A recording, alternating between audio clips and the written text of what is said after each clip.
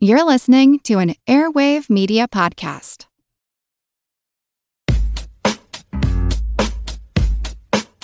It's not easy having a good time, and it's not cheap either. Every week, the projection booth brings you a new show, possibly even two, focusing on all genres of cinema. If you've sat through the 7-hour Conan episode, the 6-hour Star Wars episode, or even the hour-long Superbman episode, you know that Mike and his co-host put forth a lot of work into researching the movies, tracking down the interview subjects, and putting together one of the best podcasts on the internet. Now I'm asking you if you can repay all that hard work by giving back to the projection booth. The show has a Patreon fundraiser at Patreon. That's patreon.com/projection booth. You can donate as little as $1 a month. That's $12 a year. At least 50 great shows and 2 terrible ones. That's the price of 2 matinee tickets. Now, isn't the projection booth worth it? Once again, that's patreon.com/projection booth. Donate today. It's the right thing to do.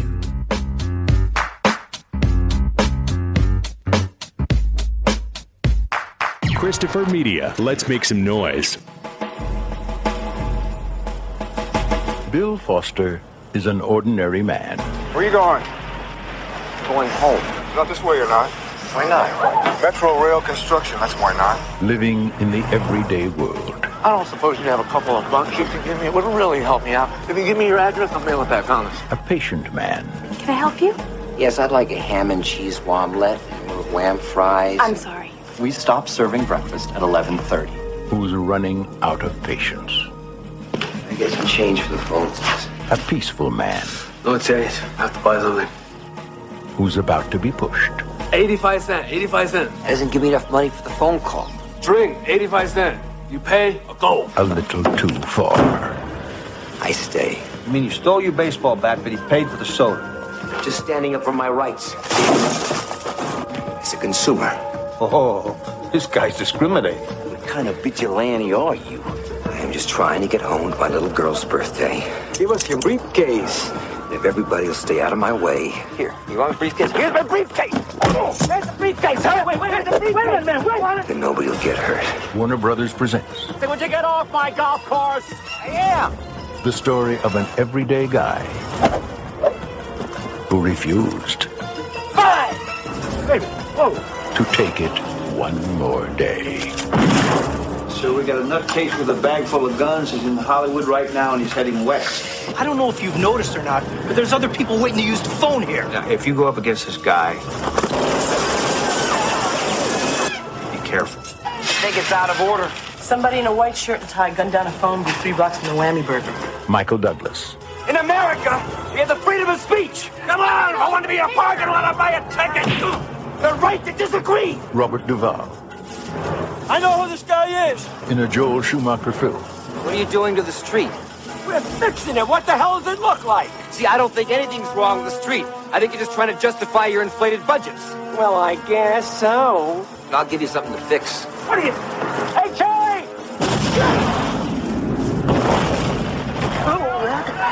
Falling down. Let's call it a day. Come on. I'm the bad guy? A tale of urban reality. Welcome to the Projection Booth. I'm your host, Mike White. Joining me once again is Mr. Jamey Duvall. Great to be here. Thanks for having me back on. Also with us this week is Mr. Aaron Peterson. Hello, sir. I'm glad to be back. This week we are discussing the 1993 film from Joel Schumacher, Falling Down. Written by Ebbe Roe Smith, the film stars Michael Douglas as a white guy who's wound a little too tight and finally snaps. We're going to be getting into spoilers about this movie and also discussing some fairly controversial subjects like race, class, and domestic abuse. So if you're a little cuck snowflake, you may want to turn off this podcast and come back after you've grown a pair. Jamie, when was the first time you saw Falling Down, and what did you think? Well, this was a period of time when I was managing a movie theater, So it was one of those films that I saw the Thursday or whatever it was before it opened.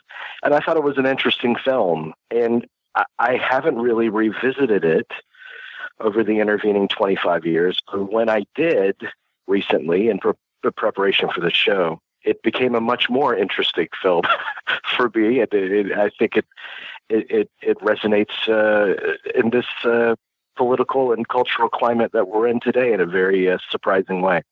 I saw it opening weekend and was grossly disappointed initially because I'm a huge Michael Douglas fan. And I'm like, where's all the sex? I don't understand what the hell's going on. And I love Joel Schumacher. I didn't expect this when I went and saw the movie. So it was quite shocking and off-putting, but I enjoyed it. And then years later, I revisited it and saw a little bit more of what they were going for when I had that fandom of me excised. Yeah, we cannot stress enough how big of a star Michael Douglas was at this time. He was on a string of just some amazing films.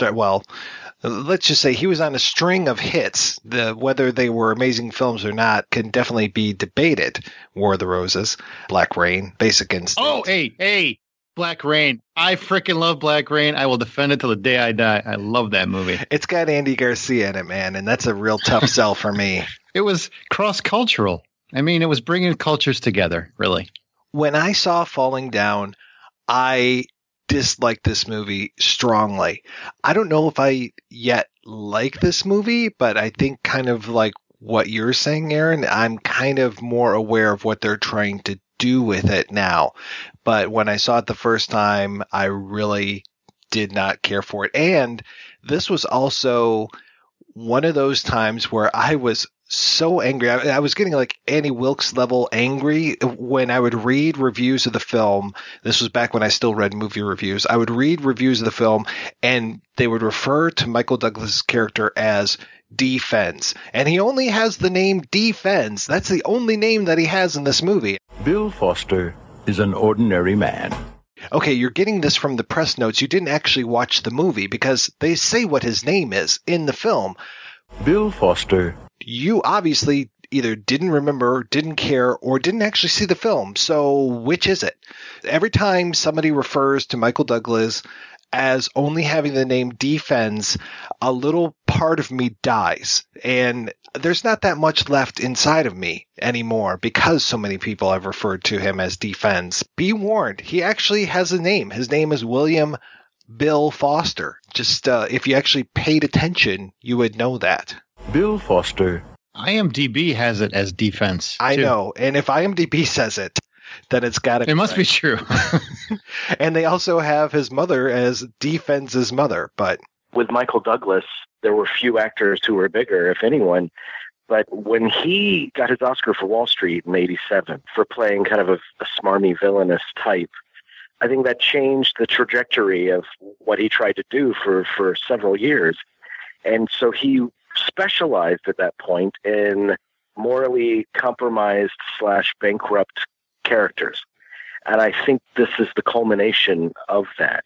It's a really interesting film and a portrayal because it's Michael Douglas. He brings so much of his natural charisma to the screen. And yet, are you supposed to root for him? Or it becomes obvious that you're not really supposed to, but it's a very conflicting experience as you're watching it. I found it to be an inspired and dangerous choice on Michael Douglas's part because, like you said, at this point he was a huge, huge star, and his clout wasn't going down. But this was a bold choice for him to make because, as you know, the character he's a horrible person, really, or he does some horrible things. Maybe that's the right way to say it. The choices he makes throughout could really kill an actor's career. In this day and age, they really would kill an actor's career. I admire him for being willing to take the chance to do this. And I thought it was an inspired choice on Schumacher's part because Douglas does have that, like you said, he has that charisma, that natural energy that draws audiences in. So it's easy to maybe not sympathize, but empathize with his character because we love Michael Douglas. So even when he's doing awful things, we're like, but it's Michael Douglas and we love him at that time. But he's constantly referred to as kind of, because reading some of the past reviews of it when it first came out, this everyman kind of character. And I mean, if this is everyman, then you're in trouble. what I kept thinking, and maybe that's the point of one of the points of the film, really. Yeah, we want Michael Douglas to be, well, especially now, but we want Michael Douglas to be our president. You know, we want him to be much better than he is, but he did have this great affinity for playing heels and playing victims, especially victims of women, with Fatal Attraction, with Basic Instinct, with Disclosure. I mean, he really had this whole thing where he was, being played by these women and couldn't get a leg up, though he ultimately always triumphed. And in this film, he doesn't triumph, nor should he. And that's the thing, though, is that he is shaded when he probably shouldn't be. And I think that a lot of the changes to the screenplay, and we'll talk about this as we go along, kind of made sure that Michael Douglas still was charismatic when maybe he shouldn't have been as charismatic as he is. Maybe we shouldn't have felt an affinity towards him. But, that's what makes this a troublesome movie, but also something that I have been able to go back to since then and say, okay, I can kind of see what he's trying to go for here. Another movie that garners the same reaction from me is Star 80. I love the movie Star 80 from Bob Fosse, and yet there are elements of that movie that are deeply troubling to me, not in terms of the subject matter, but in terms of Fosse's handling of it. And what exactly is he saying? The fact that it's troubling to me makes the movie even more fascinating and engrossing to me. Like, I got to figure it out. I'm conflicted about it. And I feel to a lesser degree that way about Falling Down. Michael Douglas, as we said, specialized in these kinds of characters. I think he really got off on that. The idea of playing a character that half the audience will find despicable and the other half will say, oh, no, he's all right. And I think the movie, does the movie know what to do with that? As it kind of vacillates back and forth, I don't know, ultimately. I don't think this movie works without Michael Douglas. I really believe the movie ultimately works. I mean, whether it works well or not is debatable for sure. But I think the entertainment factor, the relatability to audiences really works well because of Michael Douglas and who he is and what he brings to the table. He has a very natural, genuine feeling about him as a person, as a character. And every character he plays, you sympathize for, even though, like you said, they're heels. And this is one that I think you need to, if you want to follow him on the journey and have some concern about where his journey is going to end, you have to have some kind of empathy for that character. And I think he's an actor that pulled that off. It could have been a very one-note Jason Statham, Steven Seagal-ish kind of role, and he made it work. I agree. I agree that he's the perfect actor for this. But it's also interesting, as he's kind of wrecking mayhem across the city, that there's no elation involved, really. And I think in a lot of these movies, there might have been. That might have been portrayed. I mean, the closest it comes are the golfers, I think. But even that, at the end, that sequence with the golfers, it becomes a real act of cruelty and kind of madness, even though it might start kind of tongue-in-cheek. So, yeah, it's complicated, I think.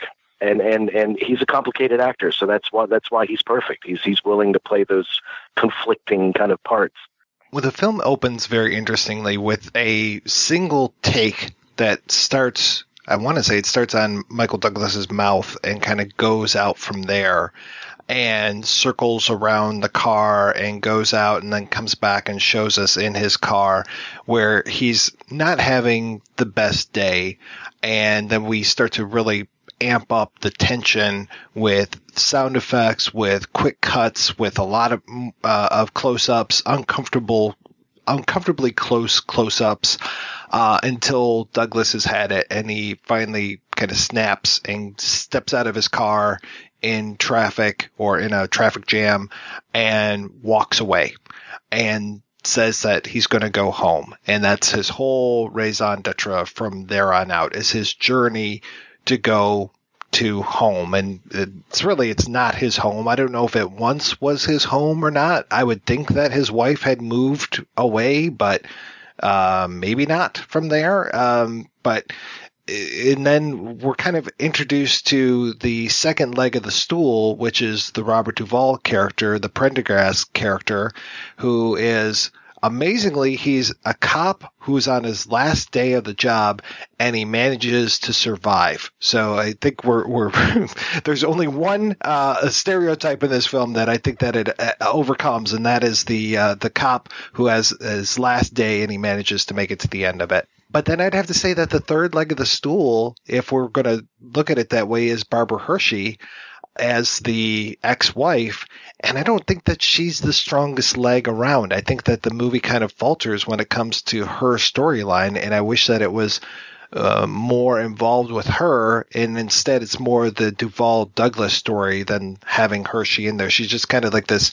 They bring her back in quite often to remind us of her and to remind us of the end of the journey, but she doesn't necessarily have the biggest presence there.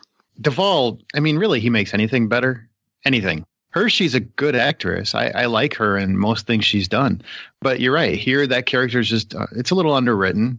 And like I said, there's a thing near the end where I'm just like, my head hit the table from the idiocy of the pivot.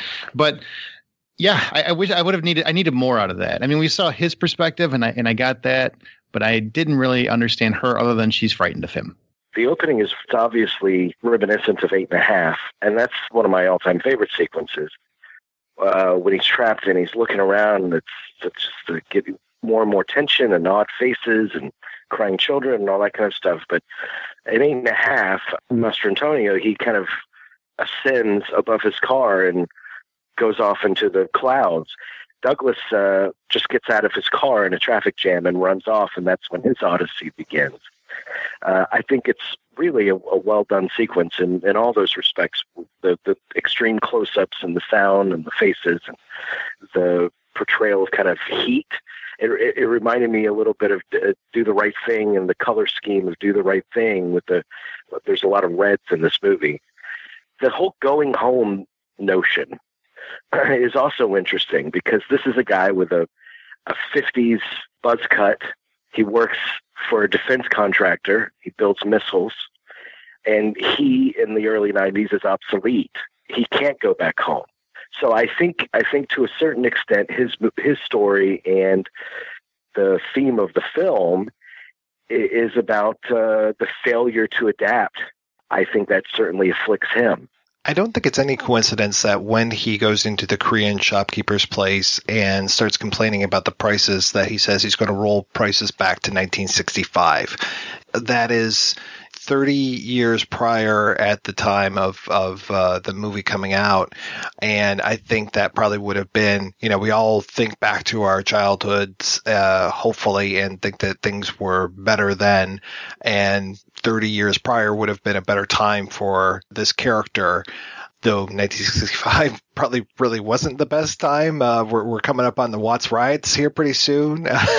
But he definitely is a man out of place and out of step with the world. And it's kind of that thing that we hear often from the right wing, which is, let's go back to the good old days. And then it's just like, well, what good old days are you talking about? Are you talking about 1950s when black people couldn't eat at the same counter as white people? Are you talking about the 1840s when you could own black people? I mean, just what are your considerations for the good old days? Why do you think that the older times were the simpler times?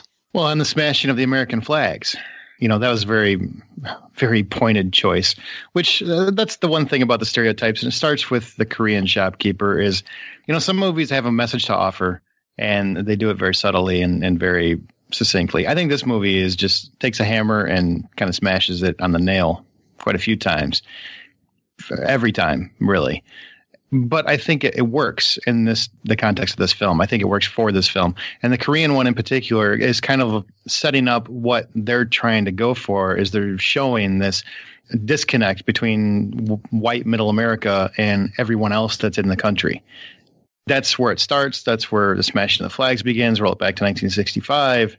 The whole debate with the Korean shopkeeper. I think they're using that as a starting point to kick off what they intend to do, which is represent every stereotype you've ever witnessed. This Korean shopkeeper makes the assumption, and I would say it's a pretty fair assumption, that Michael Douglas is there to rob his shop.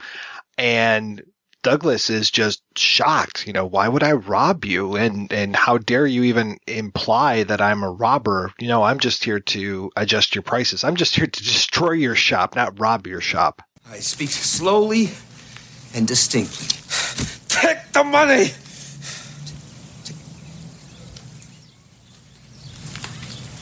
You think I'm a thief? No. See, I'm not the thief. I'm not the one charging 85 cents for a stinking soda! You're the thief! I mean, he is a man that has a fractured psyche. He's presented as a mental break, and the movie and Douglas and whatnot capture that well, and this is a good scene of it, illustrating that he doesn't understand. I truly believe the character, William Foster, or Defense, if you're IMDb, I do believe that character doesn't fully understand what he's doing throughout the day, that he is just snapped, and he's going to take out his internal rage on everyone and everything he comes across. It really comes out in that I'm the bad guy question that he throws out at the end. I mean, really, he doesn't think that anything that he's done today is bad. There's no depth of empathy or context as well. And I completely agree with Aaron that he's not really, he doesn't know what he's doing throughout the day from moment to moment. But that conversation with a Korean shopkeeper, he's like, do you know how much money we've given your country? and he says, how much? He says, well, I don't know, but I'm sure it's a lot. I mean, they're kind of these platitudes, like these blanket statements that, there's no real depth of knowledge behind them. It's just an assumption. That whole thing of, you've been in my country for so long, why haven't you learned the language? Having lived in another country for just a few months, I can see living in another country and never learning the language. It's pretty fucking hard to learn another language sometimes. So I think he's doing a pretty good job there. Kudos to Mr. Lee. Yeah, and wasn't there a protest? Wasn't the movie banned from Korea because of that scene? They took him to court or something, or they threatened a lawsuit or something. Well, for sure it didn't play in North Korea. We get more of the Duvall backstory coming up here, and I don't think it's any small coincidence that Robert Duvall's character had a little girl who ended up dying. We find that out as the movie goes on, but that we have this parity between Douglas and Duvall here, where one had a little girl, the other one also had a little girl. Douglas's little girl is still alive, but he's unable to see her, feels robbed of her, whereas Pendergrass is the character that Duvall plays. He was robbed of his little girl, and that also put a huge strain on his marriage. And we get Tuesday Weld, who we only really see on the other end of a phone in this film, giving this terrific unhinged performance. She is such a harpy in this. It really does not paint a very good picture of her, but it's kind of understandable. She's lost a kid. Her husband's a cop. When he almost got shot in the line of duty, I think there's some mention of that. And so she's petrified that she's going to lose him as well. And she's kind of going off the deep end a little bit as far as being overprotective of him. Being overprotective insofar as wanting him to retire from the police force and moving to Arizona, where the London Bridge has been moved to, and then also being protective that she doesn't want him talking to other women, doesn't want him to have a going away party at work because she is convinced that there's going to be a stripper there. So some of it is a little heavy-handed, but I think, again, to what we've been saying, a lot of this movie is heavy-handed. So we're just going to continue to mash things with the baseball bat as we go along here. The stereotype buffet is in full effect in this film. And you either go with it or you don't. And I think you can easily go with it because it's an entertaining film. And the dichotomy between Duvall's character and Douglas's character is very intriguing to me, because Duvall has more reason to have snapped than Douglas. And that's obviously what I took as a picture that was being painted, was he had all the same things occurred and he didn't snap. He held it together. Yet Douglas he lost less, and he couldn't keep it together for the sake of his family that he could have if he could hold it together. So I just found this interesting dichotomy as the movie went on between the two characters, and seeing how, to me, it was saying, look how close we all are to slipping off the edge. I was glad, though, to see that Rachel Ticotin, I think is how you pronounce her name, even though she's a Latina actress, she doesn't necessarily play a stereotype, which was nice. She definitely isn't like the other Latina actress in here, where it's like the gang mall in, like Los Cholos, the Mexican gang that's going to be wandering around shooting up people in drive-by shootings. Rachel Ticotin, if people don't necessarily recognize her by name, they would definitely know her just by her face. She's been in a lot of great stuff, especially to me, my favorites being Con Air and Total Recall, where she played an extra sleazy freedom fighter. So that's always nice. But I really like her character, and I like when she and Duvall are working the case together. She's got an amazingly jackass new partner who I think he's just like channeling Bill Paxton from another film. I just kept getting Bill Paxton vibe, but nowhere near as good as Bill Paxton through that character. The partner is awful. Very early 90s cliche, I guess. But the whole movie's a cliche, so they really did. I swear somebody had a board and they were putting down, okay, guys, every stereotype, throw it at me. Got it. Cop, one last day. Got it. All right, we're gonna have Asian people. We're gonna have Korean and Japanese because we got the Japanese partner too. Then we're gonna have the Hispanics. We're gonna have blacks. We're gonna have racist gays. We're gonna have everything. And I think they checked them all off. Did a fine job. Got them all. Well, do they have blacks? Because there's only one black character that I can think of in the film.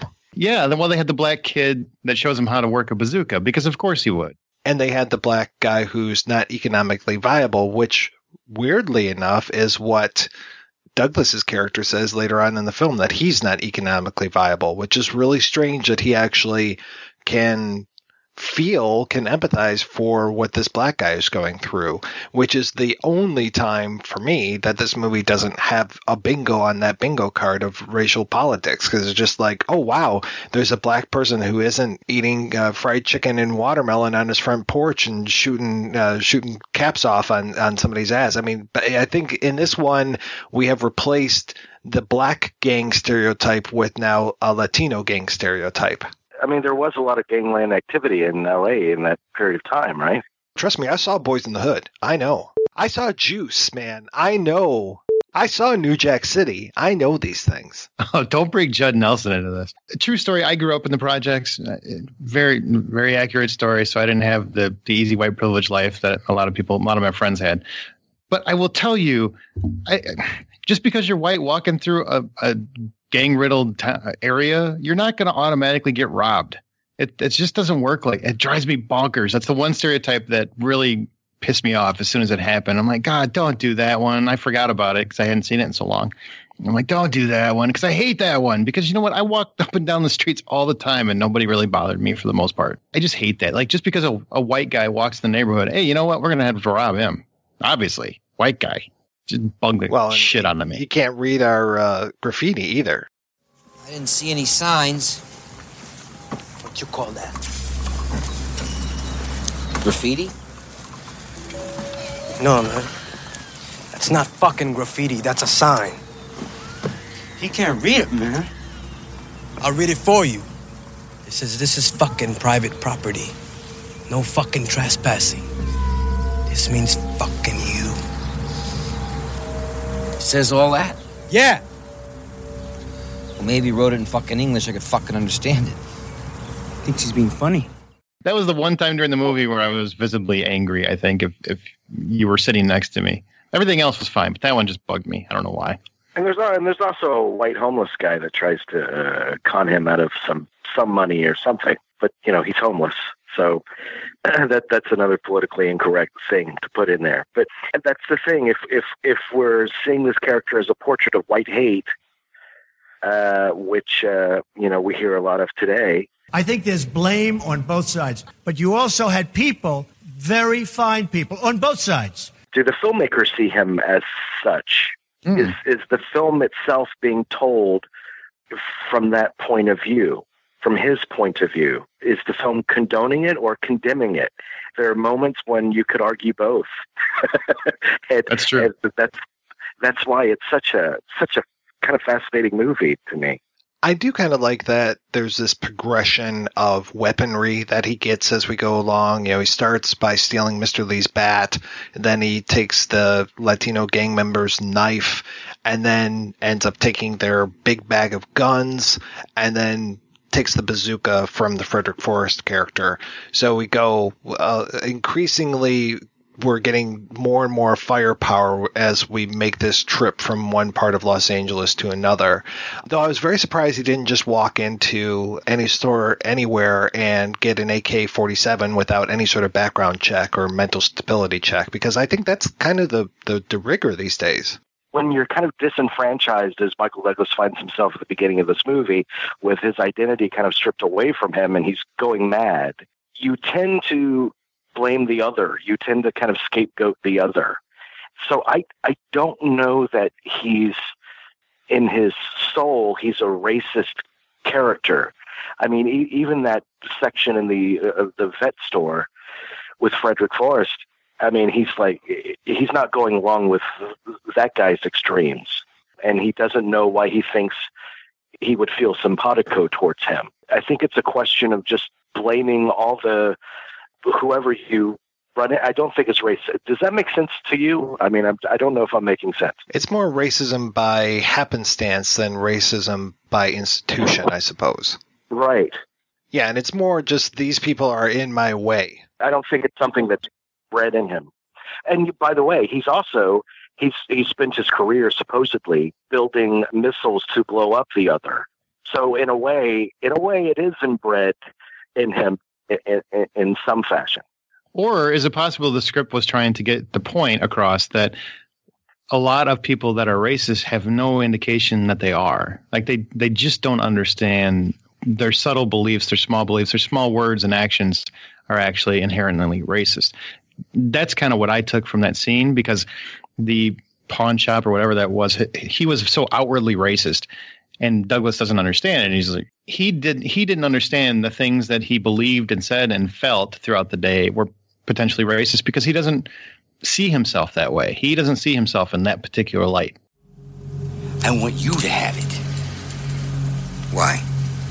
Because I'm with you. Don't you get it? I was listening to the police scanner. I heard about the whammy burger. Fucking fantastic. It was a bunch of niggers, wasn't it? On TV, it's always nice-looking white kids. But when you go in there, it's nothing but a bunch of fucking niggers. And they'll spit on your food if you're not nice to them. I know all about it. I'm with you. We're the same, you and me. We're the same, don't you see? We are not the same. I'm an American. You're a sick asshole. He's not racist. That guy, that panhandler, he was rude to him. And then he went into Whammy Burger and he was mean to those people too. Right. I mean, I'm sure he has a black friend. Well, I think racism comes down to ignorance and intolerance. And I think he's ignorant. He's not empathetic to the situation of others. It is kind of complicated, and maybe I'm trying to make it too complicated, but in this climate of today, I think everything is so black and white, and I'm not saying that Falling Down is this great example of subtlety, because it's not, but I don't come down on one side or the other in terms of where I think I see where his hate comes from, and it's from losing everything that gives him identity. I think the movie's brave in showing that he had a screw loose. This isn't something that just happened overnight. His wife was threatened by him. I mean, she felt a violence in him, even if he didn't act upon it, which makes the day that this movie takes place feel even more dangerous, because this is something that's been pent up for a long, long time, and it hasn't found expression necessarily. And this really puts a fine point on just the inanity of the system when it comes to domestic violence. Because the cops, if they don't openly disbelieve Barbara Hershey, there's just so little that she can do to protect herself when it comes to this. And it's basically like, oh, you have a restraining order? Well, have your lawyer call his lawyer. And it's like, okay, what's that going to do? Aren't you actually going to do something? Oh, yeah, no, we'll hang out here for a little while, but then we'll leave. And so basically the Barbara Hershey story is she's another woman on a phone, just kind of like Tuesday Weld. She gets a little bit more interactivity with the police that show up, but for the most part, she's calling the cops every little bit and just saying, hey, this guy is calling me and harassing me, and I have a restraining order out against him, and I'm afraid he's going to do something violent. And that's all she seemingly can do. And it's terrible. And it just speaks to how awful domestic violence is in the way that we treat it. And it's we keep having these crazy white guys go on rampages in this country, and almost every single one of them these days is like, oh yeah, and had a history of domestic violence. And it's like, wow, okay, just like Michael Douglas in that movie all those years ago. There's some people that white people, I mean, I read this tonight that love falling down, love it for the wrong reason, because they view, it's okay to love falling down, but they view Michael Douglas as a hero. There's another subsect that obviously know that he's a villain. But I think there was an instance where a guy committed an act of violence, mass murder, and all he watched all day was falling down. That's what his wife or girlfriend said. It's another instance of, you can't make movies for those crazies. I think the movie does ultimately paint him as a villain. And I think that displeases a lot of people that might empathize with those, this is our country. What happened to the 1950s and 60s? I want to go back home again, just like this lead character. I don't think it's so much as that, it saw into the future as there were these problems then, obviously, or the movie couldn't have been made. But for every stereotype I get angry about or get frustrated with, it also gets one that's quite accurate. Domestic violence is very accurate. And the plight of the gays at that time was very much like that. I had gay friends that went through the same thing. They couldn't go in a store without someone yelling at them, So it's a hard film to say one way, or maybe that's part of the brilliance of it, that we can still talk about it today and it still brings up talking points and gets you, maybe brilliance is too strong a word, but gets you talking about it. And it still resonates because we still are the America of 1993. And these things are still a problem, obviously. And the film was actually hitting it so far over the head because a lot of these feelings were exactly how some people felt. So maybe there's a lot more truth in here than we want to admit. I mean, a lot of these things came right from the headlines. Like 1984, there was the shooting at McDonald's. 1991, there was a shooting at Luby's. So, and there was, I want to say even I think it was like a year before Falling Down went into production, there was a Korean person that was shot and killed in a store. And that was basically right from this film, prior. And this whole thing is taking place, what was it, during the Rodney King trial, the LA riots. So it's just like, yeah, there's a lot of pent up anger going on here and a lot of explosions that have already happened. And this movie it's a reflection of that. And then it's also a snapshot for us to look back at from 1993 and go, yeah, we've really not come very far from this. It's not quite a vigilante movie, like a Taxi Driver or Death Wish, but there's a part of it that feels like a Death Wish, even though you're meant to sympathize with the Charles Bronson character in Death Wish. And I think Falling Down muddies the waters a lot more than something like Death Wish did. And it's not quite a movie that's one of my favorites, which is The Assassination of Richard Nixon. That's a movie that really shows you the makings of a domestic terrorist. And it completely puts you in his shoes. And I think that's valuable.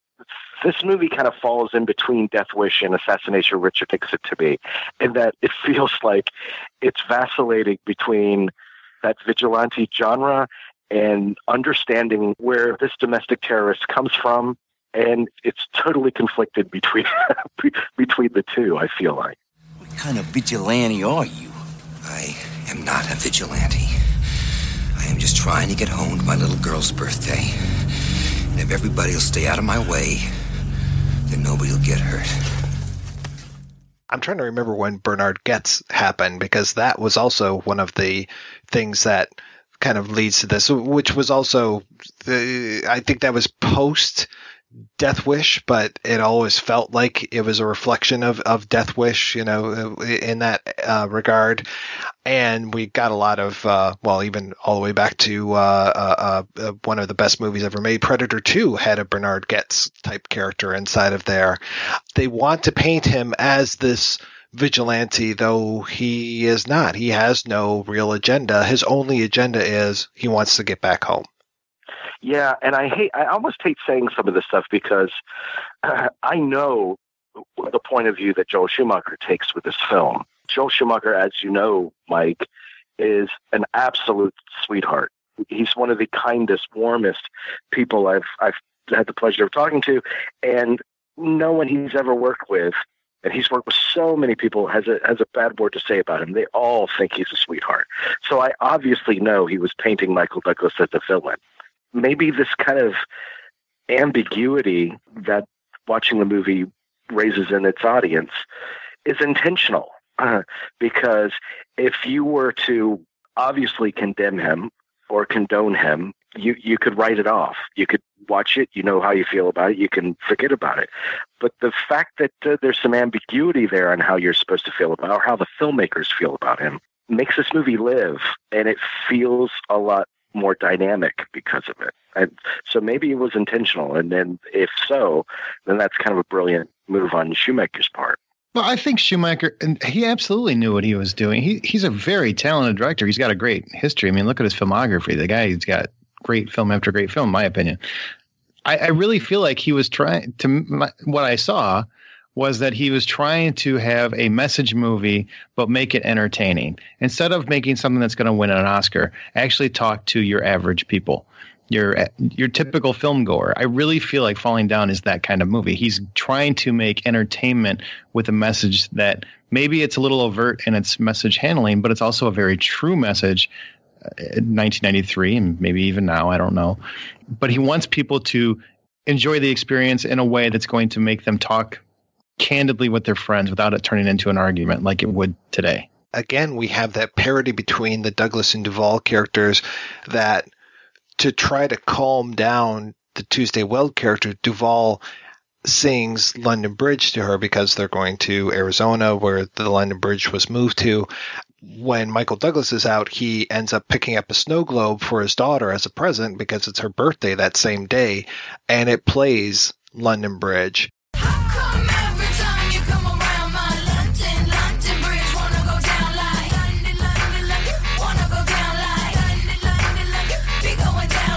And then we get Frederick Forrest smashing it and said something horrific like, that faggot shit or something like that. And then shortly after, we get a kind of a repeat of the line, like where we get the title from, Falling Down, is that if he moves his hand, he will fall down. And that's the one move that he gets to counteract Frederick Forrest. That bizarro scene of Frederick Forrest where, he's so anti-gay, but almost a prison rape that he does on Michael Douglas, the way that he's talking about it, and then the way that we focus in on Frederick Forrest's mouth when he's saying, give it to me, give it to me, give it to me. I mean, it's super, super homoerotic to me in the back of that shop. Well, that's part of the stereotype, isn't it? That the most, American Beauty, I think, covered that well. The biggest gay bashers are typically men that harbor homosexual feelings, and that's what I think they were just trying to. Well, they got that across pretty clear, I thought. There are two things I know about Mike Pence. There's that great speech that Michael Douglas gives to Barbara Hershey about that he's reached the point of no return. Do you know when that is? That's the point in a journey where it's longer to go back to the beginning than it is to continue to the end. It's like, do you remember when those astronauts got in trouble? They were going to the moon and something went wrong. I don't know, somebody screwed up. And they had to get them back to Earth. But they had passed the point of no return. So they had to go all the way around the moon to get back. And they were out of contact for hours. Everybody waited breathlessly to see if a bunch of dead guys in a can would pop out the other side.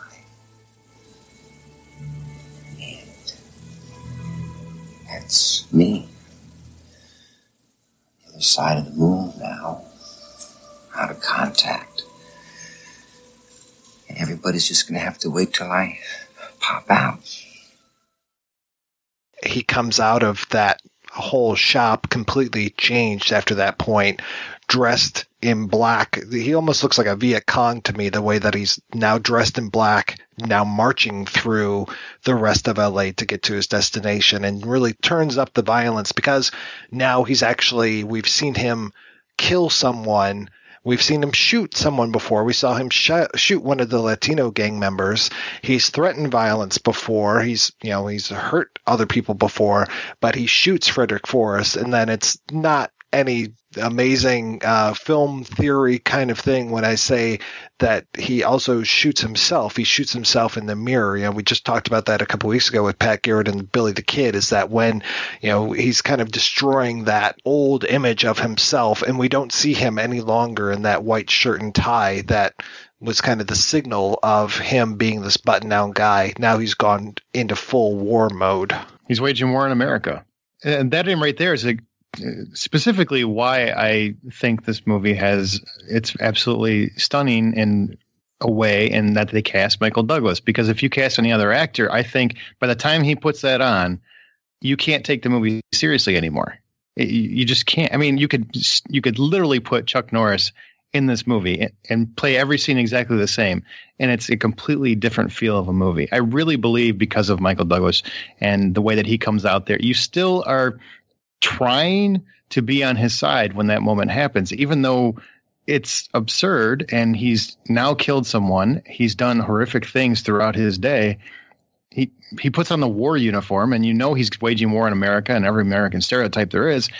And there's still something about the way that he portrays that character. Even the way he walks, the bravado in his walk, makes you still somewhat empathize with that character in a horrible way, but it's true. You see it in a lot of bank robbery movies where they feel broken by the system and they're going to fight back and they're going to rob banks, and there's an exhilaration and all of that kind of stuff. But falling down is because they're sticking it to the man or whatever, however you want to say it. But falling down is different because there is no exhilaration in it. So it builds up scenarios where other movies, it goes into the Whataburger, and he can't get breakfast, and it's stupid, and he expresses his displeasure. Other movies would play that, and it'd be like a rah-rah moment. But then Douglas pulls out a gun. People in the restaurant are afraid. One of them vomits on themselves, and in each instance, it kind of does that. And when he shoots Forrest, who's a despicable character, and Mike, you mentioned like the crack in the mirror, and he's not his old self again. You would think that another movie would say, okay, now he's found his true calling. He's not the old guy. He's going to start targeting Nazis, but he's not. What he's ultimately trying to do is to get home to potentially hurt his wife and daughter. It's very sick. I mean, the man's very sick. I don't think the movie loses sight of that. I think that it stays with him through the end.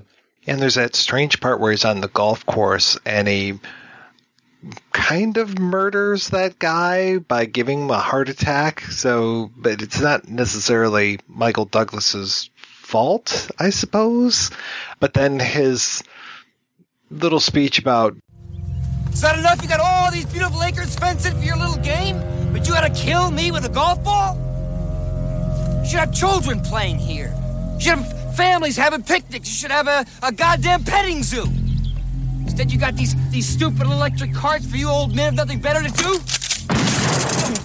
That's a kind of a troublesome scene as well. And then they follow that up with like a 1-2 punch where he goes to this plastic surgeon's house, and you think that it's the plastic surgeon and his wife and daughter, again, another daughter there. But no, it's actually the help, somebody that had worked on the house and was allowed to barbecue there. And that's the one moment where we have kind of a real family that is being threatened before we get to the Barbara Hershey and her daughter family. That to me is kind of trying to backpedal a little bit to be like, no, he doesn't hate everyone. See, he can actually get along with these people just fine because they're all American Joes just like you and me. I don't know if I agree with that statement, Mike. I really feel like that was there to illustrate that he still cannot comprehend what he's doing. Like, he doesn't get it. He just doesn't get it. I don't know if I see it the same way. I really feel like that scene is just there so you understand this guy is broken. He doesn't see rational thought. He doesn't see why people are so afraid of him. And also, I'm fine with the white guy golfer thing because fuck that guy. Yeah, I'd much rather him buy it than the manager at Whataburger. It's interesting, too, if you take this character as somebody who's unwilling to adapt, and that's his ultimate downfall, that, you know, he's in that plastic surgeon's mansion, and he's like, I guess I chose the wrong line of work. And then you consider that a plastic surgeon makes his fortune on other people that can't adapt. I mean, they can't adapt to aging. I'm sure you could look at different strands of this movie, and they all tie into that theme. I like that when Michael Douglas takes the little girl's hand, he's kind of squeezing it a little too hard, and he tells her, I didn't hurt you, sweetheart. Like, reassuring her. Like, I'm sure he's said the exact same thing to his own daughter after he's actually hurt her. So it's like he is so conditioned for that kind of response. That's kind of a really sad moment for me. Yeah, very true and bitterly harsh moment. And then, yeah, we're kind of just finally moving into the end here where I'm going to like write down what my guess is for your nitpick, put it in an envelope, and then tear it open later because I want to hear what your critique of the end is here. Okay. This one, and I know Schumacher's going to be on here. I'm sorry if I rip on your movie here, but I'm gonna. So you have this woman, the wife, the mother, who the entire film is petrified of this man. Petrified. She's scared. We get it. You know, hey, he scares me. I don't want to be around him. I get it. She gets a phone call from him. She knows he's coming to the house, right? He comes running around the corner. She's terrified. She's taking the child and hiding and waiting for him to run in the house so she can run out. Okay. Horrible, horrible thing. Where does he find her later after he watches a nice, sweet video, has plenty of time, sit down, find the video, put the video in, scroll to the last part, find out about the pier, etc. So I'm guessing a fair amount of time. Finds them on the pier, and she's buying a hot dog? What the fuck is wrong with her? At that point, I'm like, you know what? She's got it coming. Let the kid go. But the wife, she obviously is not that kid. I was fucking livid. Just livid. That was my nitpick. I think it was just to kind of calm the child. I mean, the big thing is she goes to the pier that's right near the apartment. She didn't try to get away from him and with any great distance or grab a police officer off the street or, or run somewhere at a farther distance where that's not as obvious, where he couldn't find her. I thought that's what you were going to nitpick at. No, that is what I'm nitpicking at. She went and stopped and got a hot dog. Why are you getting food? You're supposed to be terrified. You were noticeably terrified running out of that house, hiding, doing all of this stuff. You're on the phone, you're shaking. I mean, it's in every acting tick that she has. And then you stop for the pier and you grab the kid a hot dog. I get trying to calm the kid down, but you already ran out of that house because you thought a man was coming to hurt you. Why would you stop until you just wouldn't stop until you found someone that could help you? That part was like, why are we getting hot dogs at the end of a pier that you have no chance to run off of? That was the thing I was going to say, was just how many escape routes there are off a pier. I mean, it set up a cool ending. I really dug the ending, but to get there was a bit of a stretch. This is finally getting Khan and Kirk in the same spot where we have Pendergrass and Defense, on the same pier and having them finally confront one another. There is that great moment of disbelief from Michael Douglas where he's just like, I'm the bad guy? Yeah.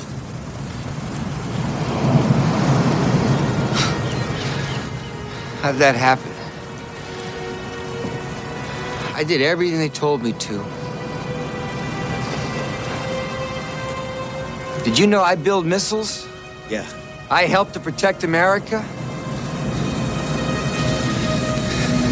You should be rewarded for that. Instead they give it to the plastic surgeon, they lied to me. Is that what this is about? You're angry because you got lied to? Is that why my chicken dinner's drying out in the oven? Hey, They lie to everybody. They lie to the fish. But that doesn't give you any special right to do what you did today.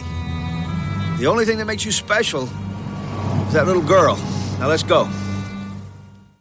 He sounds almost like the Ed Norton character from, or more like the Brad Pitt character from Fight Club. It's just like, what should I do now? I don't know. Get married. What should I do now? I don't know. Get a job. And it's just like, you know, he followed all the rules, did everything that he was supposed to do, and now he feels cheated. He feels like the American dream has let him down. When I went to your school, I went to your churches, I went to your institutional learning facilities. This moment of suicide by cop, which I'm kind of glad that he gets shot. I think that they should have put him down, so I'm glad that he's over. And I just hope that they don't have any sort of problems with Robert Duvall, that he shot him when he was holding the kid's gun. I'm hoping that they can say, oh yeah, he had a real gun, because he did at one point. He did have a real gun, so I'm hoping that that never comes back to bite Robert Duvall in the ass. Yeah, they never did make a sequel. They call the sequel like I Can't Get Up, where Robert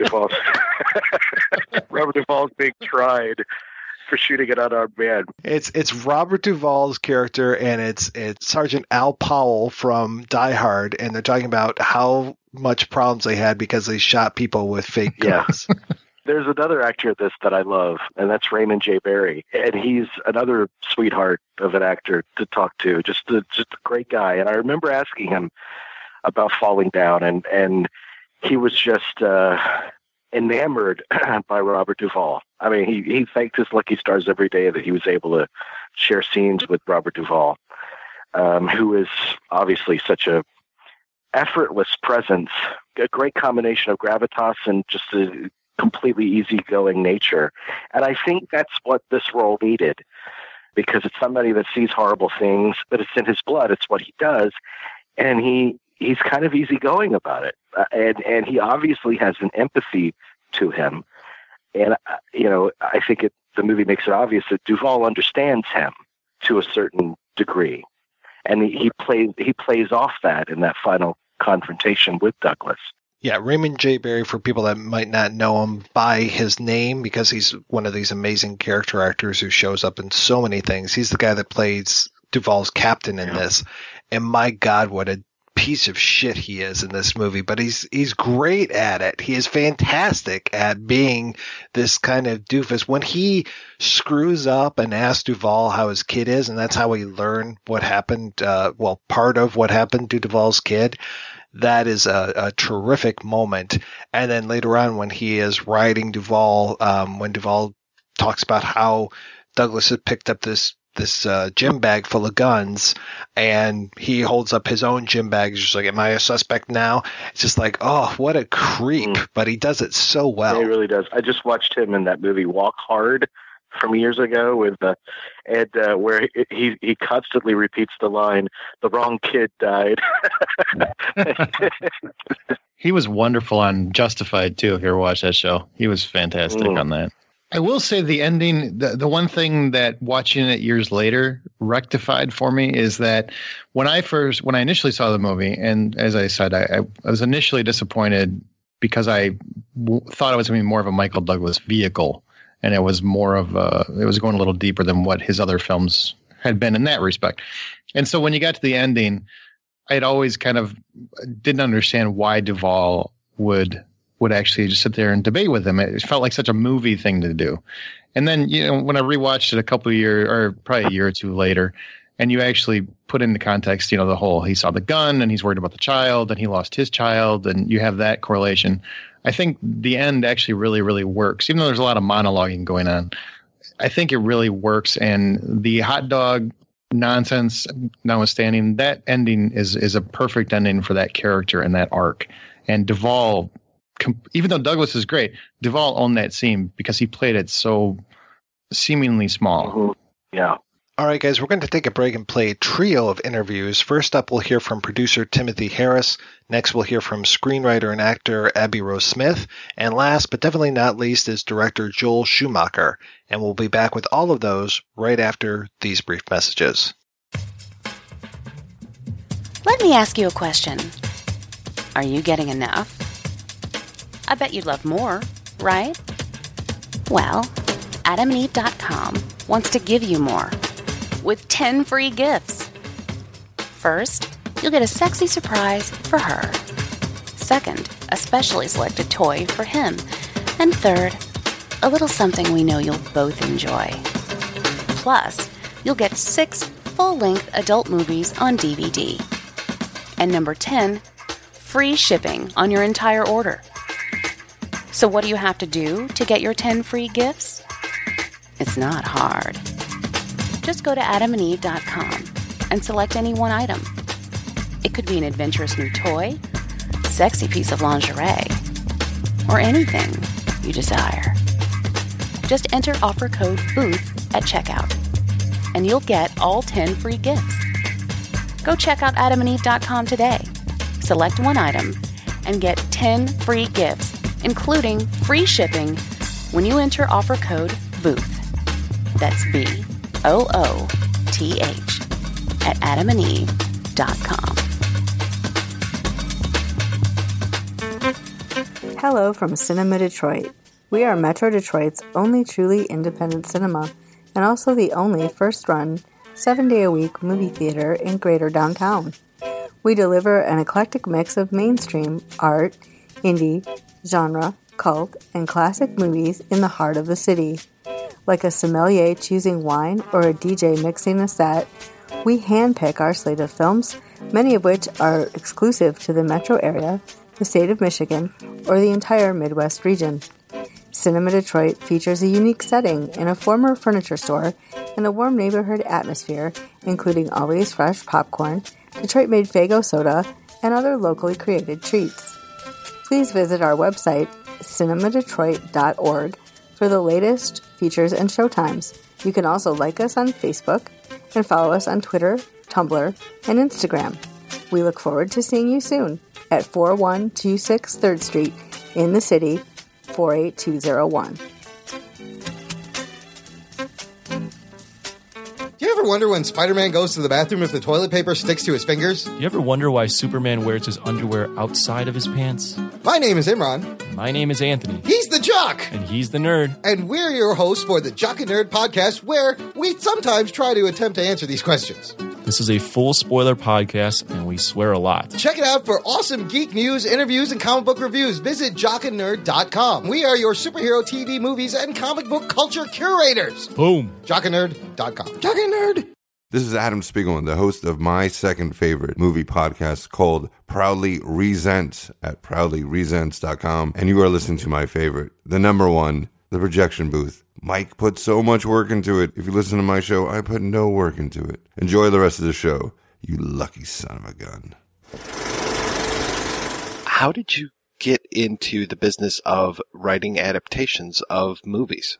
I was a novelist for about 10 years, and just to make money, I would occasionally novelize film scripts, which is basically how I learned to write screenplays, because I didn't have any background in writing screenplays. But I sort of figured it out by osmosis from turning screenplays into novelizations. And then it just turned out my career was that way. I mean, quite often you'll find that screenwriters have a success with an original film, and then their career takes a completely different course because they're constantly being, if their original film is successful, producers just want to hire them to do projects of their own, that are well advanced and have a good chance of being made. So it just happened that I think there were 3 films with Ivan Reitman where they had a script that they weren't happy with, and they just, wanted to completely revamp it. You had tried your hand at screenwriting before you did the novelization, though, because you adapted your own work, Kronsky McSmash. Oh, right. Yeah, I forgot about that. I wrote I'd never even seen a screenplay when I wrote that. And I think the screenplay I wrote was about 200 pages long. It had wardrobe notes. And eventually, years later, I made friends with an executive at Warner Brothers. And I said, could you find this document in the archives? Because I'd be really curious to see it. And she searched for it and couldn't find it. So I'm sure it just went into a waste paper basket. Can you tell me, how did you meet Herschel Weingrod? I was on holiday with my English girlfriend in a tiny little village in Crete. And there was there was this one other couple. There were no other foreigners there, and I'd run out of books. So I approached him. I could see that he was reading a book and asked if I could borrow some of his books, and we just became good friends. He was traveling with an English girlfriend of his own, and he was living in London, going to the film school there. So we moved back to London. We saw a bit of each other, and then we lost touch with each other. And then both of our English girlfriends, who we were no longer with, ran into each other at a party in LA, and they put us in touch with each other. And I sort of helped him. He'd written a screenplay, which I got my agent to represent, and which is called Heat Wave. And I'd moved back to England actually then for about a year, and I turned Heat Wave into I novelized Heat Wave. Thinking one of my novels was going to be optioned, Goodnight and Goodbye, and my agent said I should come back to LA. And while I was waiting around for that to happen, I got in touch with Herschel, and we wrote a screenplay called Cheaper to Keep Him very quickly, which got made. You two wrote several screenplays together. What was that working relationship like? It was fine. We were sort of best friends, and we were suddenly making money, going from being extremely poor to being able to buy cars and houses. So it was great. Also, I'd spent about 10 years by myself writing novels, so it was a great relief for which I wasn't paid very much money, to suddenly be making decent money and having fun. Yeah. Must have been quite a difference to have somebody to bounce ideas off of rather than just you being your own counsel. And I'm one of those people that if I can talk to somebody about a problem, I'll usually sort of solve the problem myself in talking about it. The answer will come to me. Whereas if I'm just left to my own devices, it's a harder proposition. Yeah, so I do like working with somebody. I have to say one of your most successful screenplays, or at least in my mind, is Trading Places. And it's got a real air of almost an old screwball comedy to it. Did you guys find any inspiration in the older films, say like Ernst Lubitsch? Yeah, I mean, those are the films that I sort of grew up on a bit. Billy Wilder, people like that. I love that kind of dialogue. It's sort of a pity that was Trading Places was almost the last film like that was made. Comedy really changed quite a bit after that. Stopped being social comedies. It's more comedies aimed at teenagers. But I don't remember consciously doing that. It's just I was born in 1946, so I'd been influenced by those films. As a kid, you moved around a lot. When did you finally kind of become a film fan? I was, when I was a kid, I loved movies. I loved westerns. I loved everything that red-blooded kids like. I loved comic books. I loved that whole world. So, and you can, films, even though I lived in all those countries, you could still see quite a few films. I didn't have that much access to television, obviously. And then when I lived in New York, from the age of about 10 to 15, my parents didn't have a TV, so I would beg friends to let me go and watch Gunsmoke or whatever. I didn't realize until quite a few years later that Brewster's Millions was an earlier film that I was only familiar with your version of Brewster's Millions for probably 20 years. Really, because it was a novel, it was a Broadway play. They made about 3. It's probably one of the most made or remade films ever. And somebody told me that they're going to do it again. Yeah. As a 13-year-old, I had no experience coming into it and seeing it for the first time. So I thought yours was the only version for the longest time. It's fun to write. It's just like a sort of a novelty project because basically all you're doing is trying to think up more outlandish ways to spend money. It was a bit, Richard Pryor wasn't in a very good place during the making of it. So that was a pity. But how did you and Mr. Weingrod get involved with Falling Down? Because it seems like such a strange entry in your filmography, because I know you were listed as an executive producer on the adaptation of your own work, but how did you become a producer for Falling Down? We made a 4-picture deal with Universal, and I can't remember why they did it, but they also agreed to give us a sort of producing component to that deal so that they would hire a director of development for us to look for projects for us to do. And we found several. One of them was Falling Down. Because the first film I wrote that was successful as a comedy, that's all I was ever steered towards. That's the only material I was ever offered. I was never even offered any thrillers, despite the fact that I had written, novels that were thrillers. That was always that's my sort of favorite kind of films, Falling Down. And a director of development, I think his name was John Tomko, found the script, which we really liked. And then there was a problem because the other producer, I can't remember his name, didn't get along with him very well. Arnold, something or other. He had found the script and taken it to Warner Brothers, and they had turned it down. And then we approached Warner Brothers, and we had I think we had a different take on it, how we would want to change it. In that case, they said yes, they greenlit it with us as producers. And then he kicked up a huge fuss and said, "How come you're doing this, with them, but you wouldn't do it with me?" And so at that point, Warner Brothers sort of caved in and said, "Okay, you can both produce it." Well, what was your experience once the project got greenlit? How was that producing a film? It was new, and I have to say I didn't like it very much because you don't have that much control. If you're a producer, you're either sort of begging something from somebody, or else you're meant to be ticking somebody off. And neither of those activities appeal to me much. I'm much happier writing. And it was complicated by the fact that there were two sets of producers on it. As I remember, I thought Ebbe Roe Smith was a fantastic writer, but he was sort of, I don't know, they were at a sort of vital stage when it was being rewritten.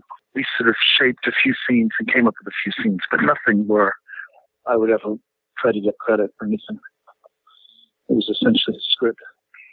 What amazed me about Falling Down was that at the time, and I think it was on the cover of Time magazine, and there was quite a bit of controversy about it, but the attitude of the LA papers was that it was a sort of a shameful thing to have portrayed Los Angeles like this. And I remember thinking, nobody ever says to Martin Scorsese, you're making New York look bad. It just seemed like such a sort of fucking provincial, weird reaction to it. Well, how was it kind of getting back into the writing then after trying to wear the producer's hat? Well, we were writing the whole time. I mean, we had assignments that we had to be dealing with, so we were just, juggling things. But it wasn't as if I stopped writing. It's very unusual to talk to a writer who has so many credits, just because I know there are so many other things that haven't gotten made probably for you. You know what? The list is so long, I can't tell you. I think I made a list once of there was 20 or 30 scripts, or there were scripts that we worked on for a long time that did get made, but in the end, we didn't share writing credit on them. I just had my finger in a lot of stuff.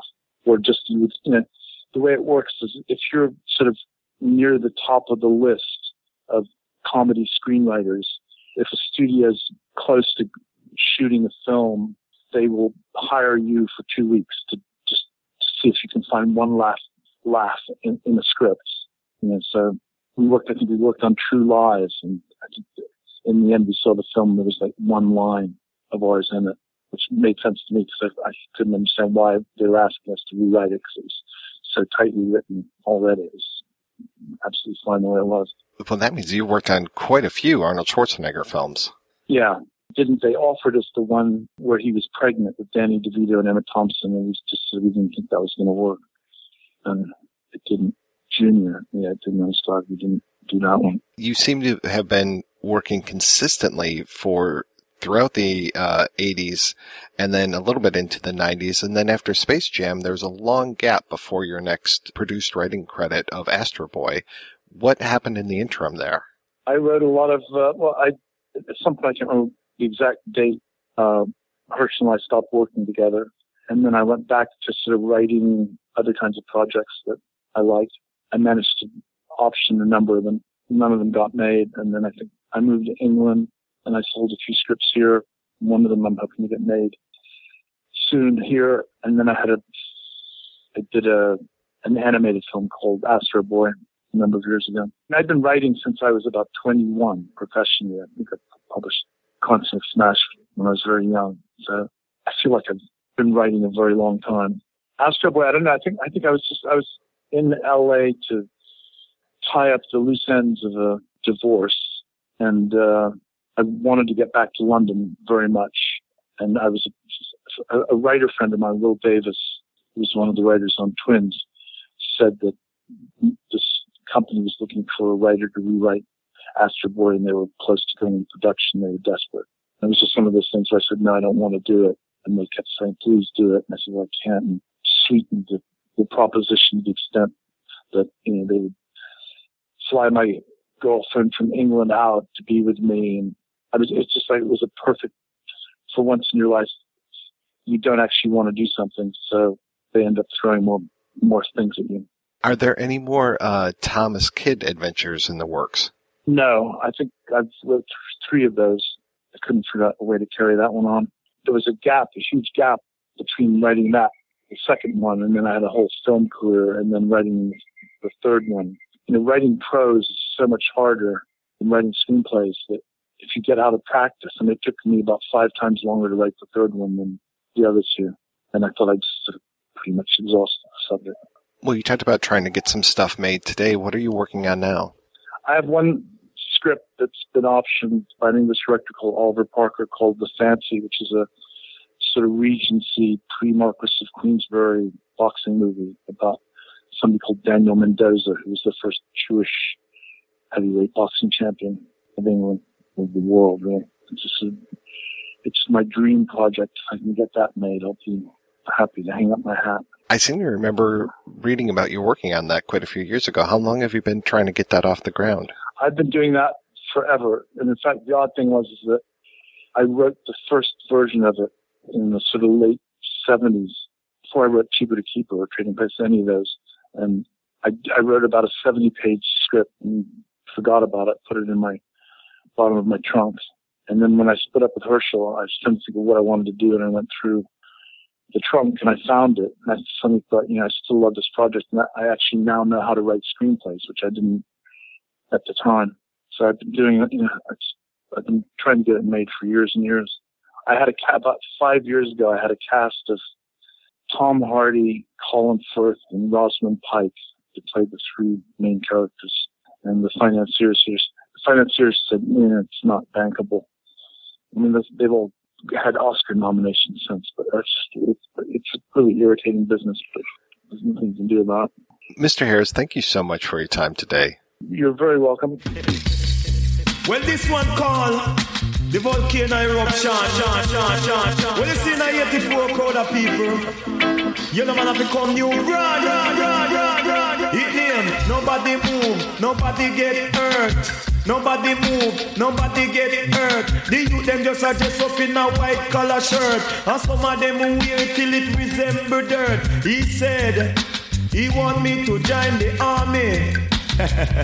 I ain't gonna do it, officer. No way, I ain't gonna do it. Turn out your left pocket. I'm searching for a comb automatic. I'm searching if you have any ratchet. Did you always want to be an actor when you were growing up? From around the age of 15, that's when in junior high, I took a class and flipped out. Loved it. You know, got a lot of laughs, so that was it. That was the end of that. Went to, studied in high school, junior college, LA Valley Junior College.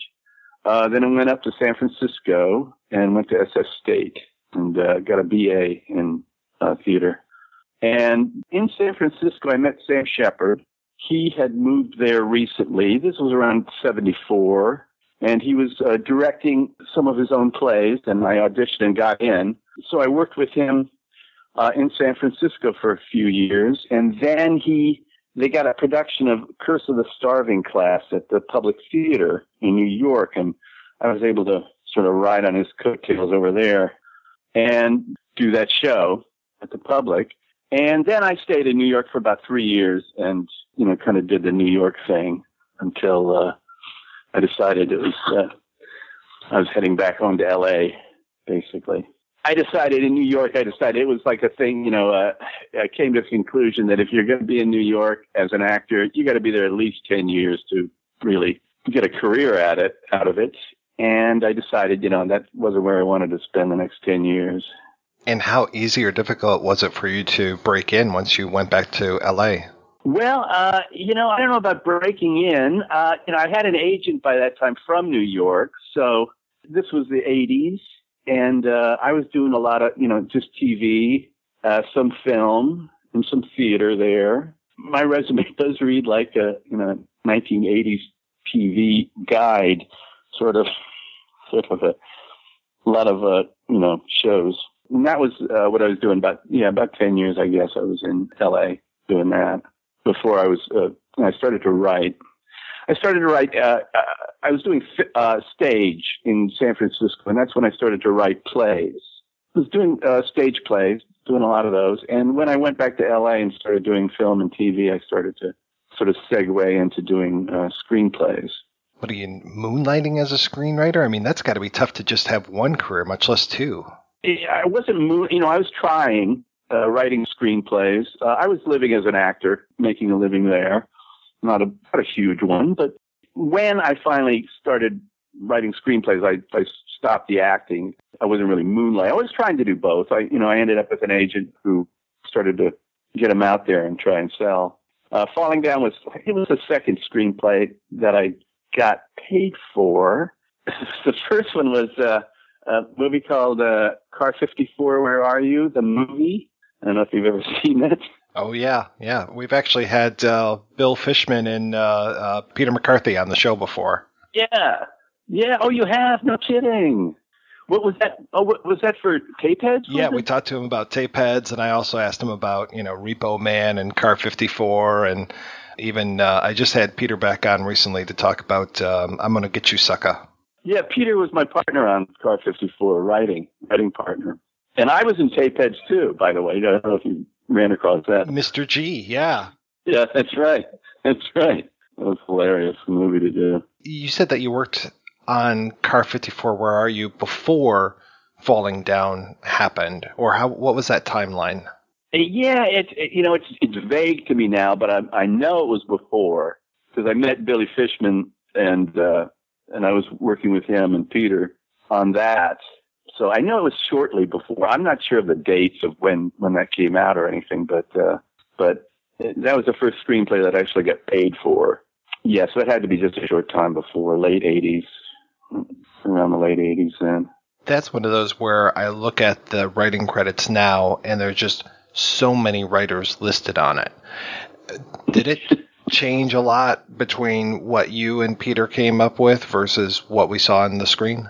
Boy, that's a hard one to remember, what we came up with and what eventually made it. I think it was a lot of, it was a series of jokes, of course. That movie is basically that. Gosh, that's a hard one for me to answer at this point. My memories of that is so long ago, and I'm not sure how many writers are listed on there. I think Peter and I were like the first, at least, and we were kind of a team. So whatever we got down there that was it. Where did the idea for Falling Down come from? Well, the very first thing it came from was an article in the LA Times. And the article was about this big rig trucker on the freeway who all of a sudden began to ram people with his truck, like ram cars from behind, like push them over to the side. It just kind of fascinated me. It was a trucker, and apparently there were drugs involved. The guy was probably high when he was doing this. But it just sparked me the idea of a guy who all of a sudden, the point where all the rules fell away, where he's in this truck. And I imagined in my head this guy going, what am I putting up with these little cars for? I've got this huge truck, and he finally flips and sort of crosses the line where all of a sudden rules of the road and rules of society no longer apply. So that was like the spark that got me thinking about, the character. And I guess that segued into him being on the freeway and just leaving his car. That was another thing that was a fantasy I had in LA. When you're on the freeway and you're in a traffic jam and you, all of a sudden, I just had this, instinct to what if I just stepped out of the car? What if I just left the car here and walked away and it's like this, screw you kind of a thing. So that was my own fantasy that kind of started it off. And once I had the guy in my head, then it was a matter of kind of looking around LA and deciding what pissed me off and what I could, include in, this thing. So that's kind of where it developed. I'm not sure where the actual character of him came from. I forget over time, but that was so that was the original there, the first development of it. Well, I read an early version of the script, and I was so impressed by how close the movie is to what I read. I tend to think that it changed a lot, I haven't looked back really. The original movie was more an indie. It was a smaller, darker movie. Defense was a darker character than what, he finally came out to. For example, when he shoots up the Hispanic gang, in the version that people saw, he came up and picked up a gun and sort of almost surgically shot one guy in the leg. In the original, he picked up a submachine gun and just raked the car, and you never found out what happened to who was in it. In the Whammy Burger, he actually shot the manager of the Whammy Burger when the guy told him that he's sorry, he couldn't give him any breakfast. So he said, "Well, I'm sorry too," and then shot him through his clipboard. And along those lines, I mean, that's kind of where it was heading. It was a lot darker character. When it became a studio picture, they kind of said, "Okay, let's soften this stuff. Let's pull it back a little bit, and make him more accessible to the audience, basically." Because there's a worry, and there always is. How will they go along for the ride? The audience, with this guy, and if the person just makes them want to shut down right away, then they're not going to do it. So I think that was the instinct of that, and I think it was a good one. I think it was good. There's that moment where he meets the Frederick Forrest character. That's the bridge too far. How was that handled in your script?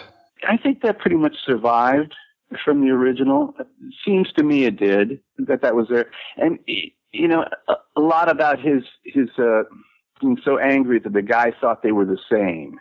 The assumption, that you and I are the same. We're from the same DNA, we're both racist and everything. And so that was there. And that's the point of no return, right? Speech. That's, about the astronauts going around the moon, and when they were in trouble and they got lost. And so that was pretty much, that survived. That was kind of what it was about, I think, in the original.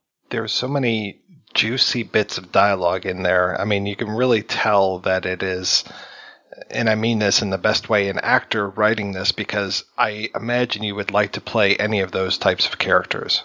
That's the fun part for me. Has always been the dialogue and the character work. And you're right. I mean, I always thought it came right from acting. That's where it came from. I think my fault as a writer is I didn't study it. The basis, for the writing craft, I wasn't trained in that. The outlining has always been, that's always the hardest part for me when I'm writing anything.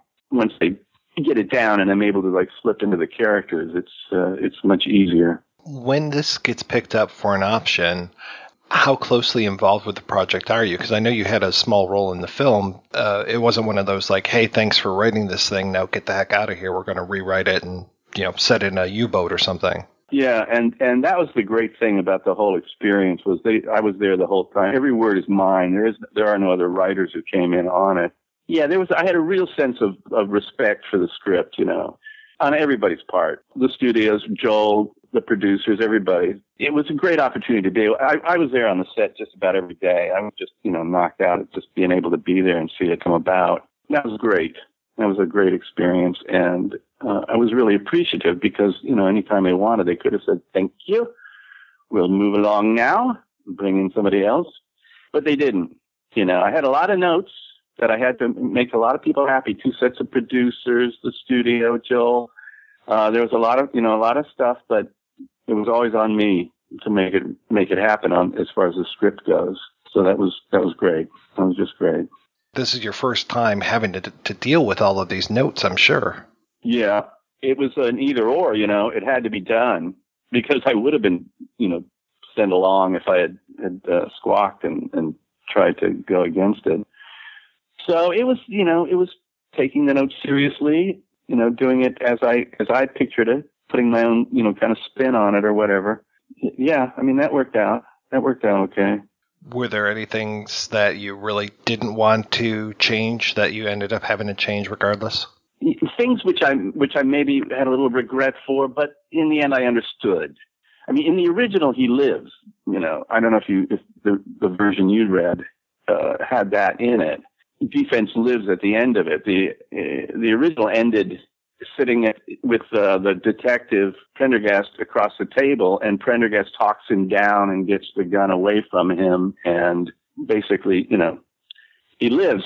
And that was one thing where they kind of said, well, you heard that he has to be punished line. You can't put a character out here who does all this stuff and then he's not punished with, the symbolic death or whatever. And also it certainly was a much more dramatic ending to go out on the pier, have a shootout, cowboy style, than the one I had, which ended, in a little kitchen across the table. So yeah, I understood that.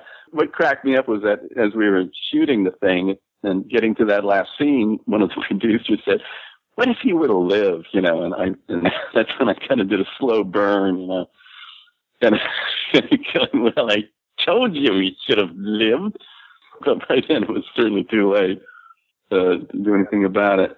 Did falling down help you get more writing gigs?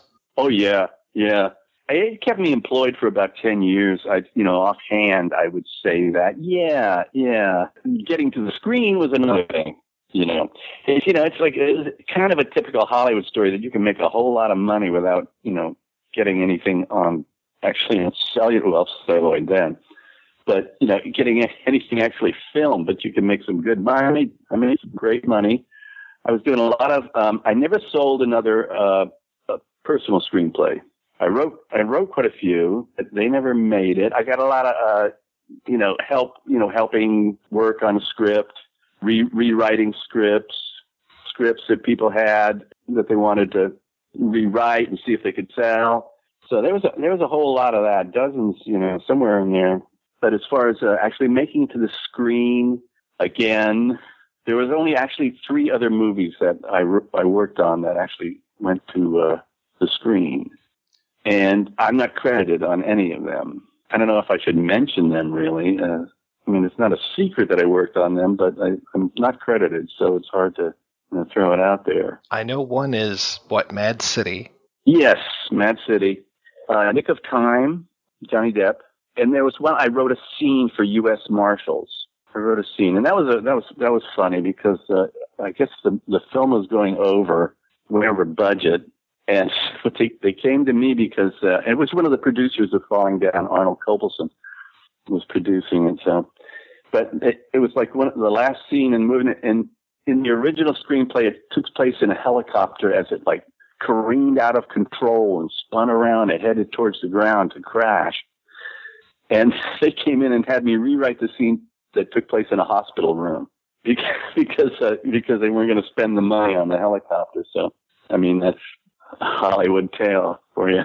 Those are the only ones that I actually made it back onto the screen on.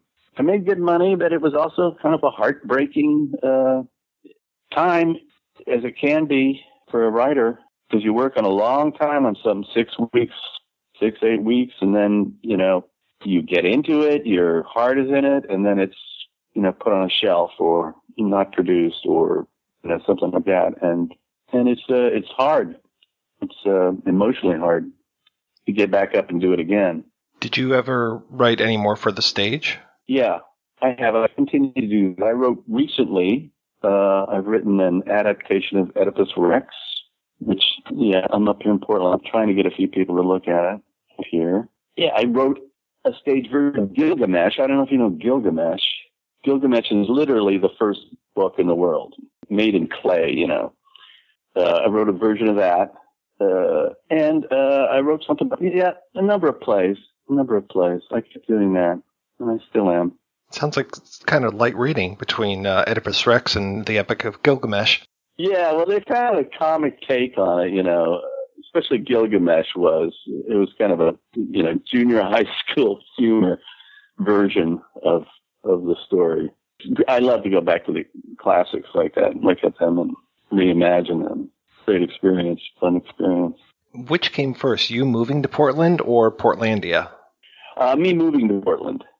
Portlandia is one of the few things that are shooting up here. I'm not sure how long they've been on for a while, and I fell into Portlandia. I'm kind of a semi-regular on it. I've done like about 5 of them, always the same character. I'm part of a swinger couple. It's hilarious, you know, because you never know what they're going to do. And there is no script on it, you know. You go to work, you don't know what they're going to ask you to do.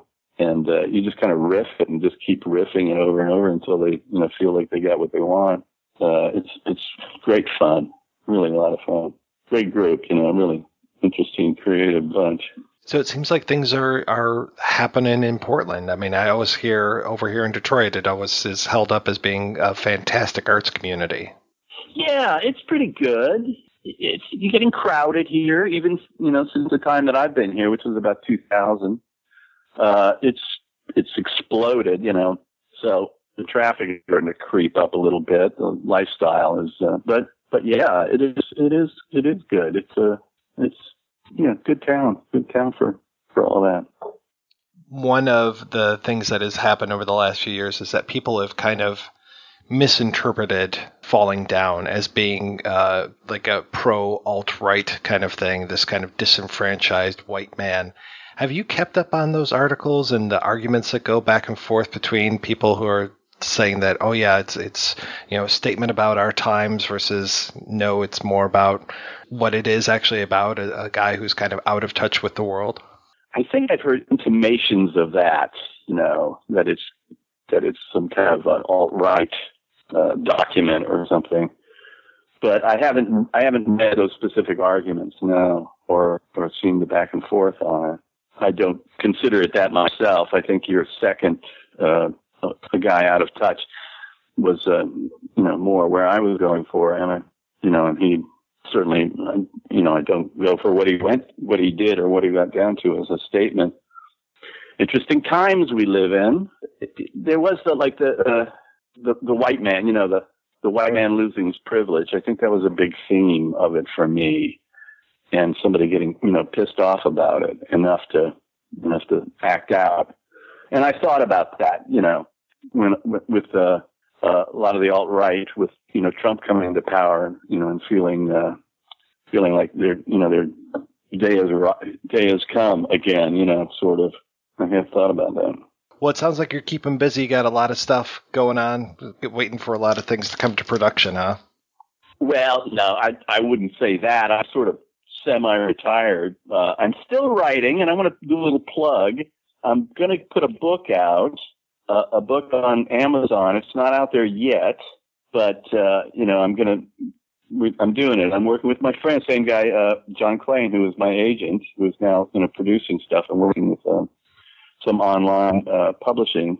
So I'm going to try and get that out there. And I'll tell you, it's called Pro Bono, and it's based on one of my many unproduced screenplays, so it's got my DNA. So if you want to keep an eye out for that, by all means do it. It'll be on Amazon, maybe a few other platforms. I'm not sure yet. So there's my plug.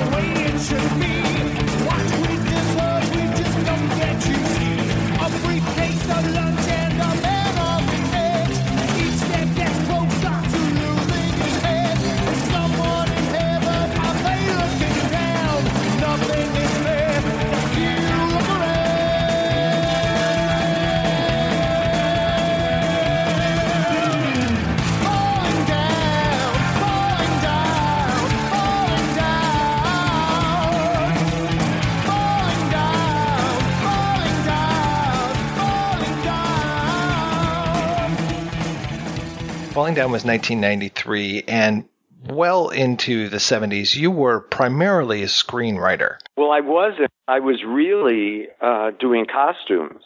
That's how I got out to Hollywood. I mean, Dominic Dunn was producing a small movie that Joan Didion, his illustrious sister-in-law, and his brother John Gregory Dunn, also a published author and had considerable credits. He was a friend of mine, and I just had wanted to work in the movie business ever since I was a kid, and he's the one who gave me my first job. So I was doing costumes for a lot of the 70s. And so it was actually working with Woody Allen in 1973.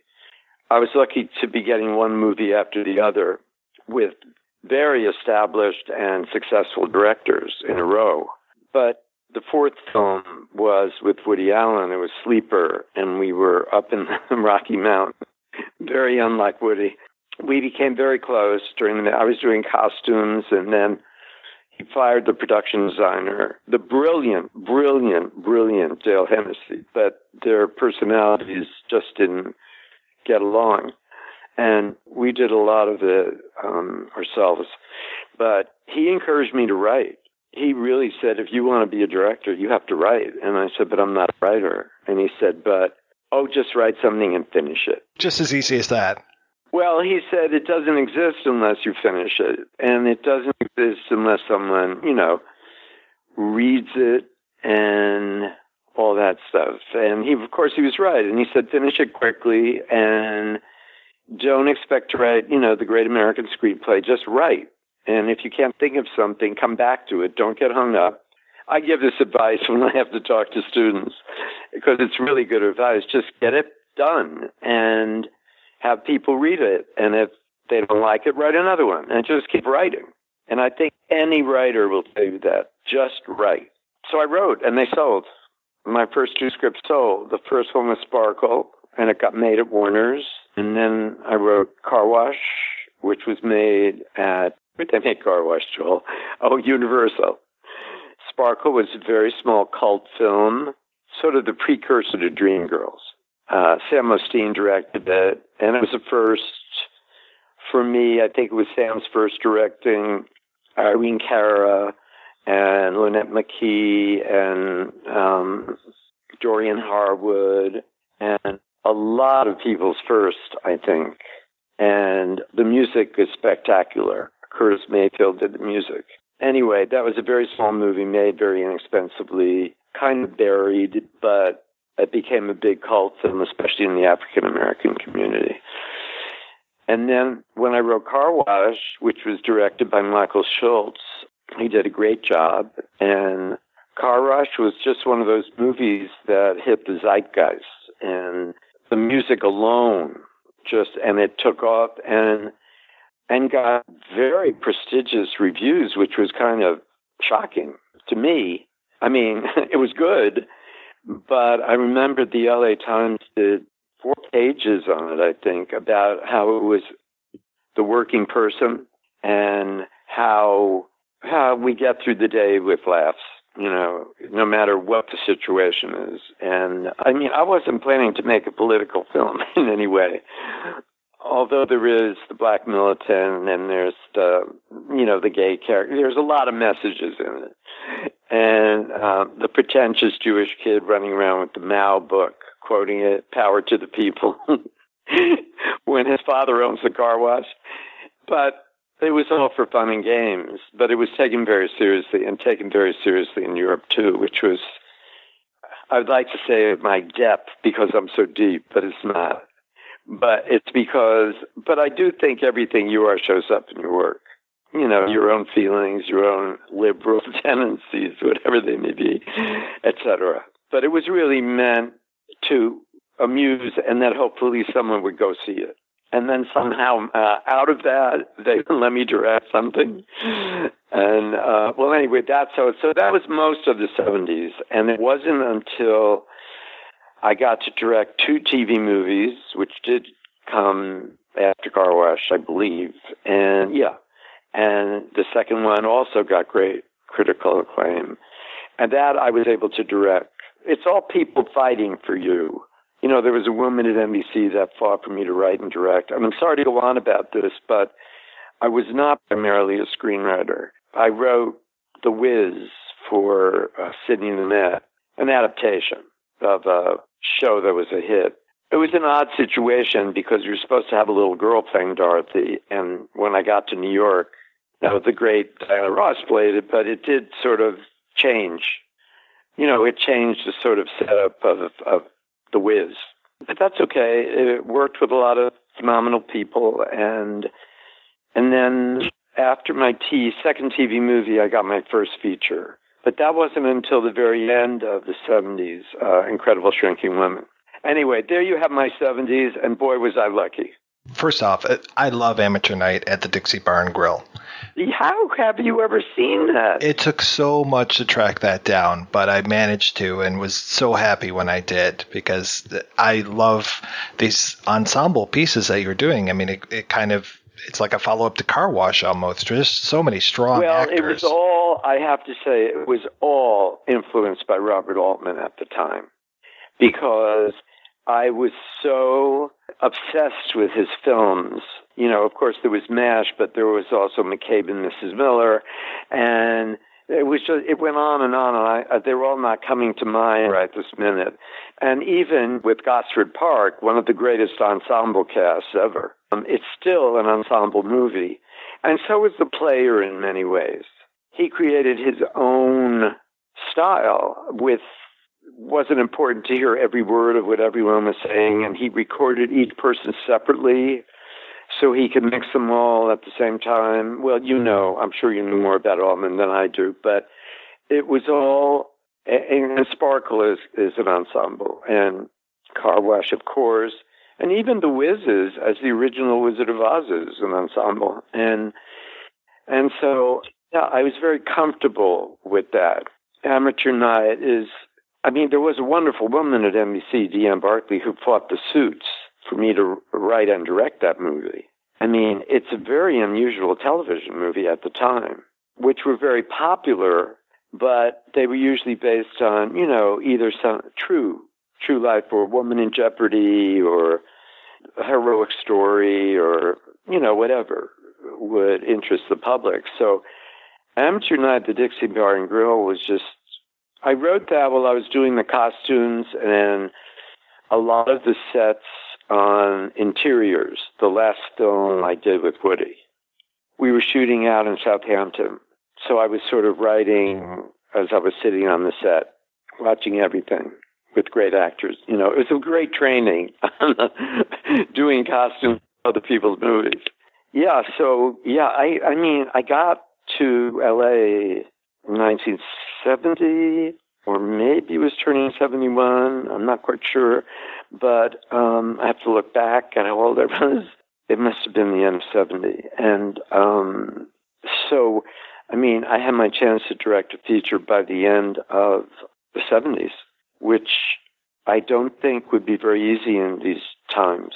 I'm not so sure that small, sort of off the beaten path projects are welcome that much. If they are, it seems that the budgets are going to much bigger films. I was very lucky to get to Hollywood when it was still a small industry where you knew everybody's first name. Even studio heads, because everybody, I was lucky. I saw people socially. And even though I was making $200 a week, I got invited to parties and things. I was able to go into people's offices and pitch something, and they'd say, okay, take a shot. And, or more importantly, especially by the early 80s, really lobbying aggressively for unknowns, which helped, my casts have really made my career. I have to give them a lot of credit. I chose them, but they did a fabulous job.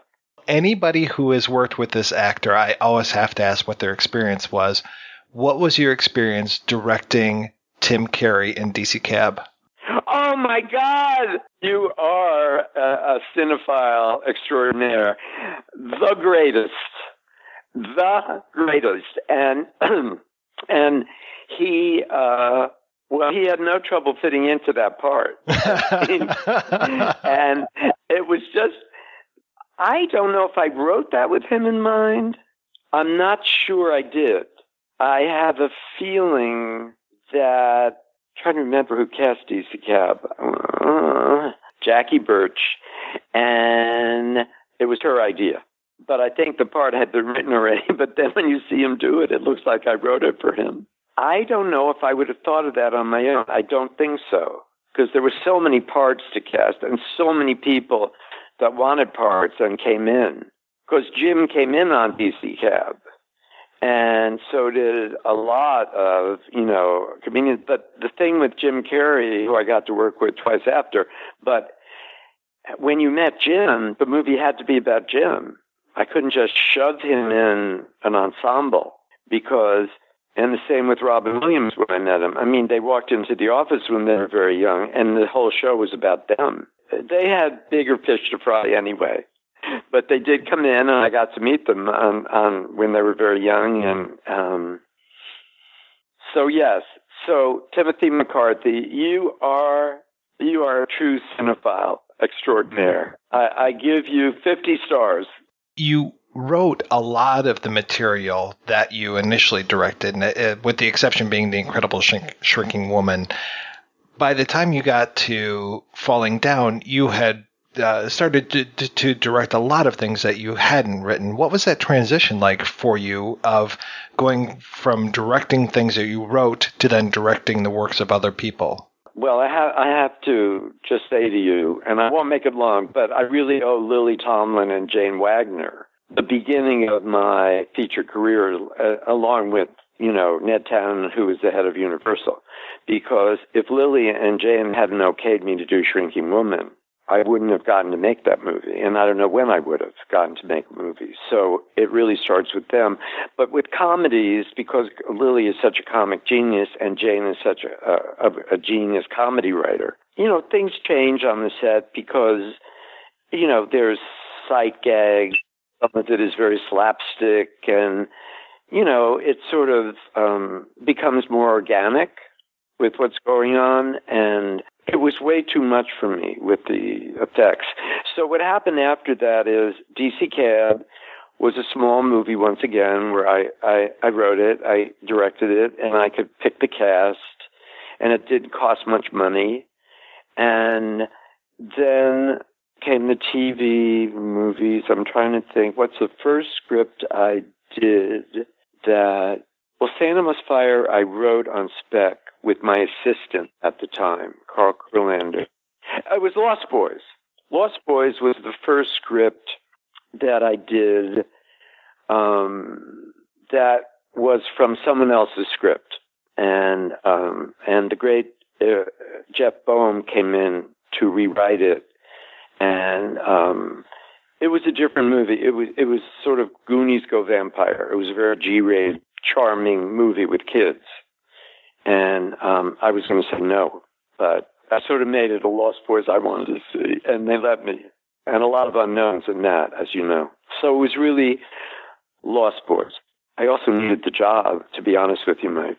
The Lost Boy was, you said, a lot of unknowns, but a lot of unknowns and then a lot of great seasoned actors. I mean, Diane Wiest, Ed... How? I don't know how that happened. That on this teenage vampire movie... Edward Herrmann and Barnard Hughes, and then Diane Wiest. I mean, these were my first choices, and they said yes. And I remember when the great Marion Doherty, who was a legend in casting at Warner's, when I said I'd love Diane Wiest to play the mother, she looked at me because she was a really good old dame, Marion, a two-fisted drinker and a genius casting director, and many, many people owe their careers to her. I didn't do so badly with her either. But she looked at me like, "Oh, okay, are you still on drugs, Joel?" And I remember I was location scouting in Santa Cruz, and she called me. Or I had to call in on Friday night because I knew they had made an offer. And I remember I was at a payphone and I was hyperventilating a little. And I'm so sorry. Marianne got on the phone and there was a pause and she said, "Well, you got yourself an actress." And I said, "Are you serious?" And she said, "Yes." And she started laughing. And so I was jumping up and down with the payphone in my hand. And then, I think that as great as the young cast was, and they were, but I think that Edward and Barney and Diane elevated the film. Yeah, and it's so unexpected. Edward Herrmann turning out to be, spoiler alert, the head vampire. Wow. Just, it worked so well. You would kind of want your divorced mother to go out with Ed, because Ed himself is such a wonderful gentleman. I know there's a book coming out that a British gentleman, Paul Davis, is writing, which is everything you ever wanted to know about Lois Boys and too much. He told me that when he interviewed Edward said, well, he was known for such dramatic acting, and when he read this, it was just fun. And he thought, no one would ever cast me in this role, so I'm going to take it. And he sure did his job. And yeah, why they were attracted to this, I don't know. Only they can say. But, it was fabulous. And then Michael Chapman, but you don't want to talk about Lost Boys, really, do you? If you do, we will. But Michael Chapman, who had shot Taxi Driver and Raging Bull, decided I asked him to be the cinematographer, and he did it. I happened to catch a screening of Cousins, of all places, on an airplane. I can't tell you how enjoyable that made that flight. I love that movie, and such an unexpected performance from Ted Danson, and what a great performance from William Peterson. Just so delightful. Of course, everybody else was great as well, but those two just stood out as being so great in that movie. Ted is an irresistible person, and he was an irresistible leading man.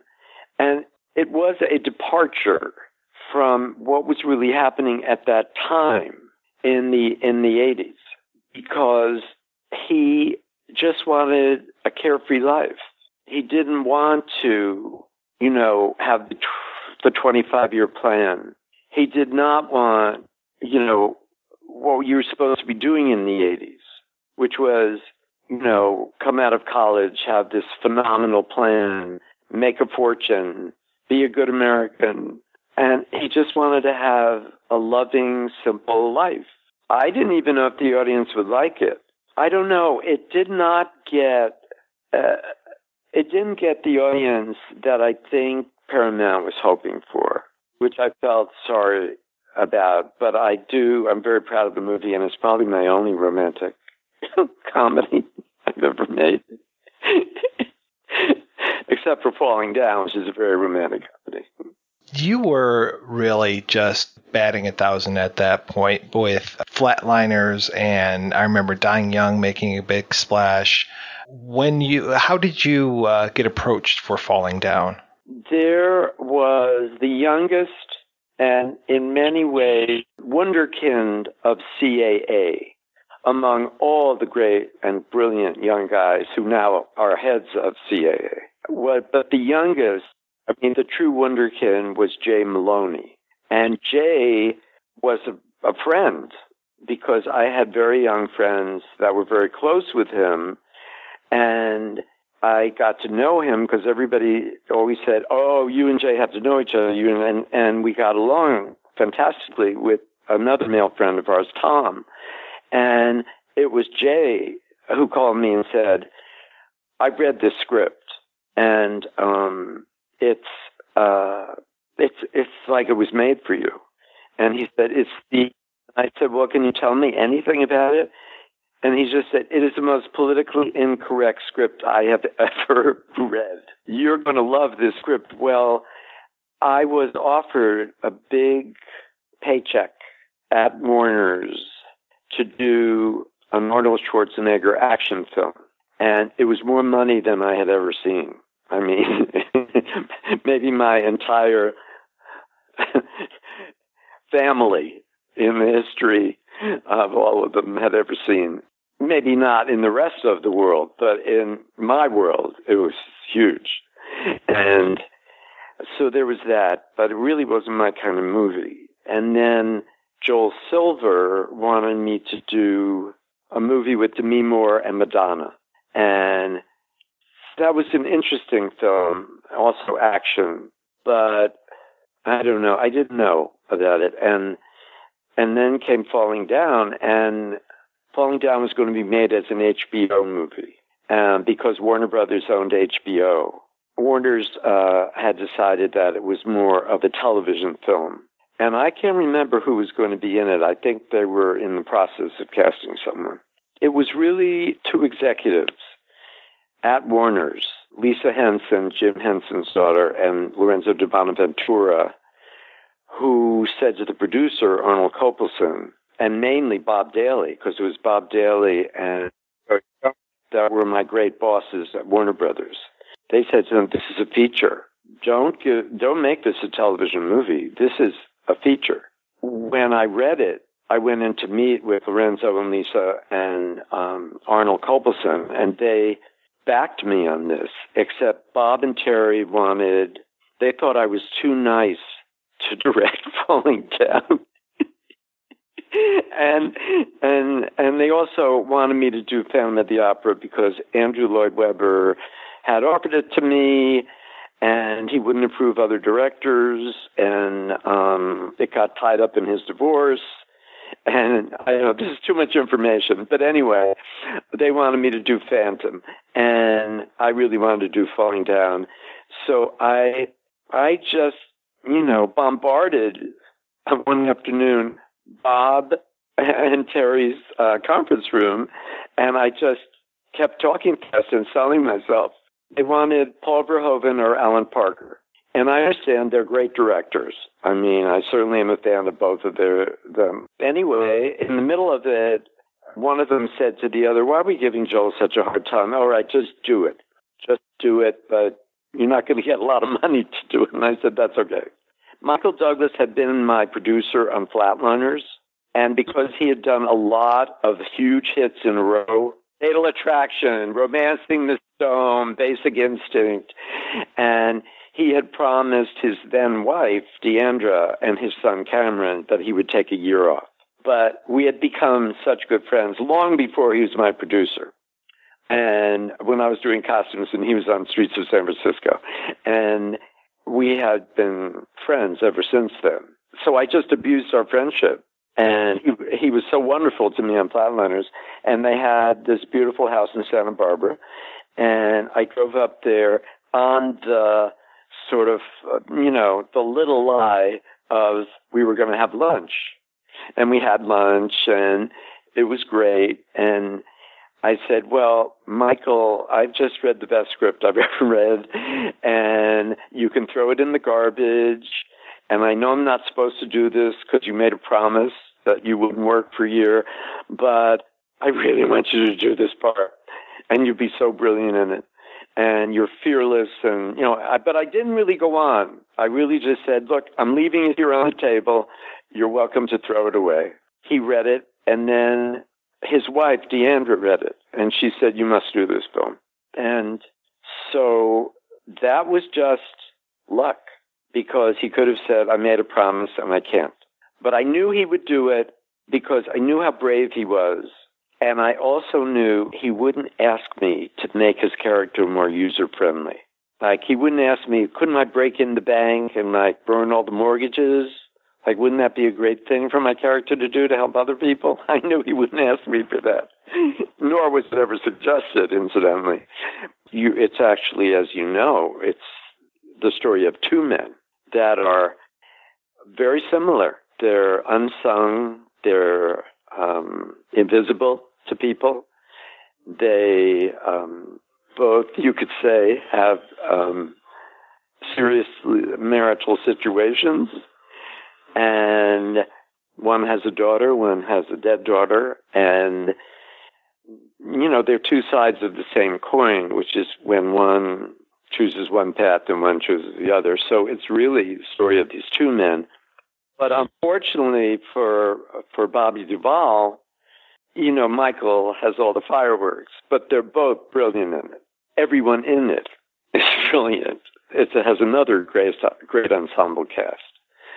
Frederick Forrest as the insane Nazi, Ray Barry as the cold, dismissive police captain, and then Rachel Tickerton, the gorgeous and brilliant Rachel Tickerton as Duvall's partner. And And last but not least, Barbara Hershey, who turned the part down. And then, in the first movie I did, Played As It Lays, the star was Tuesday Weld.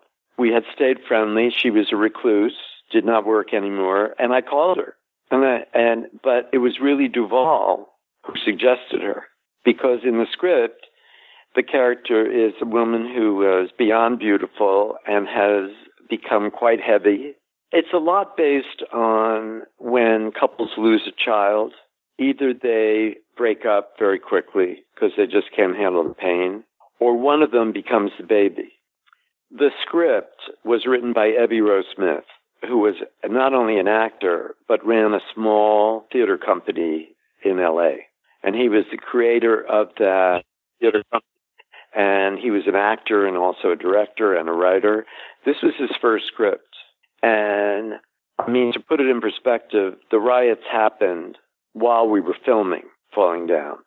And I think that because Ebbe is an artist, I think that his pores were so open to what the temperature was in L.A. at that time, that I think it's truly because he felt it as opposed to thinking it. And if you see a documentary that two of my friends made called Straight Out of L.A., which was, and Ice Cube is one of the producers, and I think the narrator. It's when the Oakland Raiders came to L.A., and the gangs took the silver and black symbols. It led to the riots. But that temperature that you'll see in that documentary will tell you a lot. It just came out a couple of years ago. I think it was at Tribeca. And when you see that, it was done on the 30 for 30 on ESPN, based on, the famous NWA album, which was, Straight Outta Compton. And this is Straight Out of L.A. It's very interesting. I think, forget Falling Down. I think you'll find the whole documentary fascinating. And when you see that, you can sort of see what Ebbe felt when he wrote Falling Down. But the most fun about it, I have to say, besides it being just a delicious movie to do at every second with a great cast and really great writing, is that it was so politically incorrect. And his character was such a dinosaur who was unaware. And so I'm getting to what the most fun was, that when journalists would say, but Joel, is Michael the bad guy or the good guy? I would say yes. And they would say, what do you mean? I said, so are you. You're a good guy and a bad guy. So no, we don't have, there's no category. Also, I would say half the critics in the world thought we were geniuses, and the other half thought that we should all be killed, especially me. In France, they decided that I was a fascist and that Michael Douglas was acting out my political beliefs. So therefore, a gay, half-Jewish man from the streets of New York who works in Hollywood was a right-wing fascist to them. And I would say to them in press conferences and one-on-one, I said, we always used to look to Europe for a more enlightened approach to film. And, I mean, if you see, the original Diabolique, do you think it meant that Monsieur Clouseau wanted to kill his wife? No. It's a movie. And it was really odd. And they still bring it up if I do interviews in print. Well, and then I did other vigilante movies, and then, of course, that topped it. Yeah, and it was fun doing those scenes because they are black comedy, so many of them. And they are a commentary. I told Michael, I realized in looking at a scene from the film when I had to give them another Lifetime Achievement Award at the Eugene O'Neill Theater, I said to Michael and Catherine, I realized you were the first Tea Partier, which is, where is my job? Who are these strange people in my country? And where's my gun? Now, I'm not saying we were prescient. I'm saying maybe Ebbe was a little, but it seems to me more relevant in some ways. I'm sort of scanning it now on the big screen and thinking of Well, you'll come up with things about specifics that I can help you with. What was the Schwarzenegger film that you that they wanted you to do? It got made. I hope it was successful. It's called The Last Action Hero.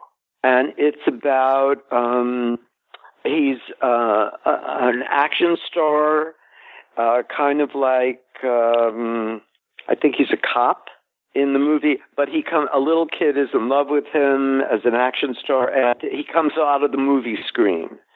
And the two of them are in a real crime, or the kid goes into the movie with him, something like that. It was a fantasy. You backed the right horse on that one. I'll tell you who helped me the most was David Geffen, because I called him and I told him about the situation.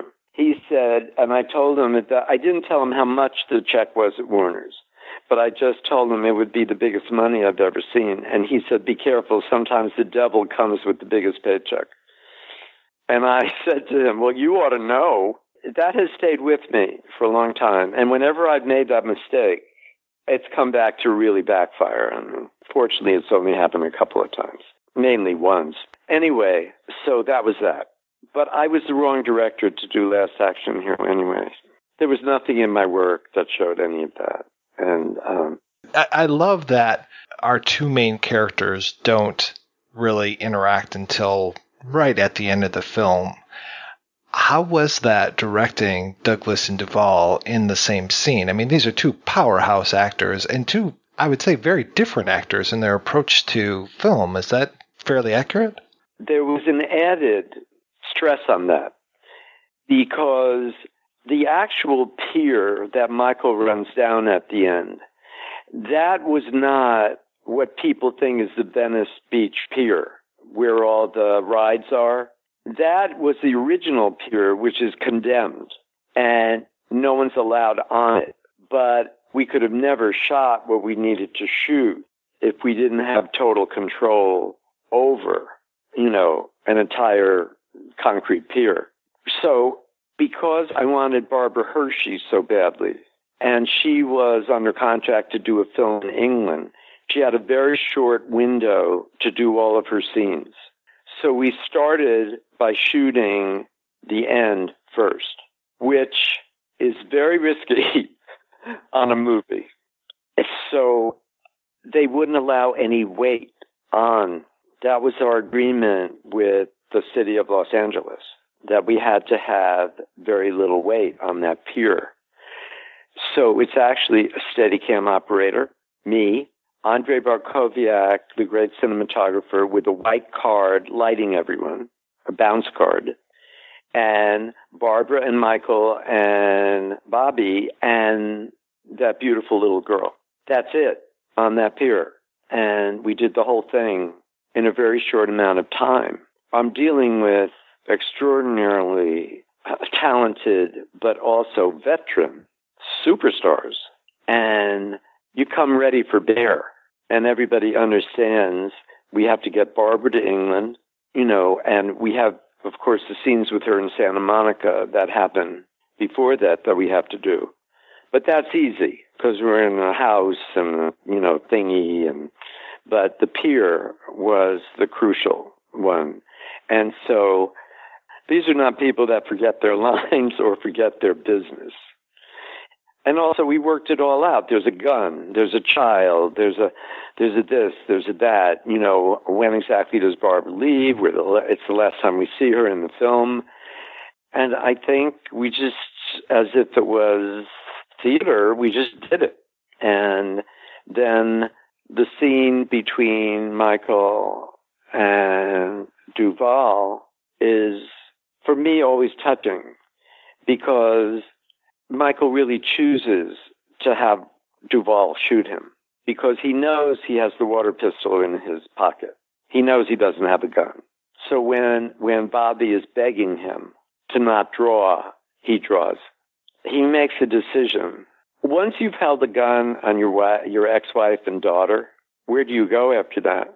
I mean, you either spend your life in prison or I guess you choose to go out.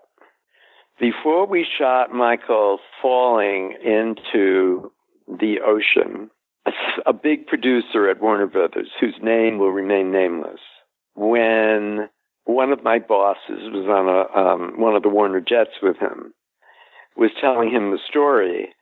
And then this producer said, oh, you can't have him die at the end. You're going to have sequels to this. This is going to be like Death Wish. Okay. So then one of my bosses called me and said, look, I was just talking to X, Y, and Z, said that Michael cannot die at the end. So you've got to shoot an ending where he lives. So I said, well, I don't know. I said, I don't think that's going to go over big. And so but I loved my boss, and of course I was very respectful. I said, but here goes. And so I went over to Michael laughing, and I said, this is what happened. And Michael said, oh, please tell him I died already. I died 15 minutes ago, and I'm not doing it again. And I knew the studio would not argue with Michael.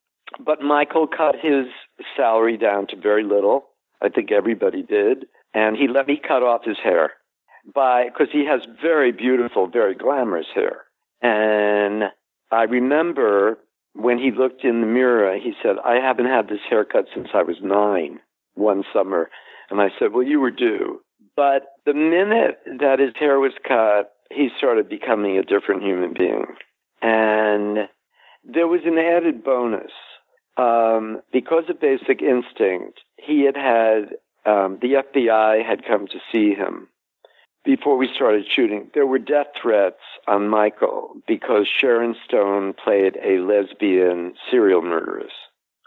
So the gay and lesbian community in San Francisco, where they shot, there was part of it, the most militant part at that time, that were offering money or anyone who could stab Michael with a needle that had AIDS.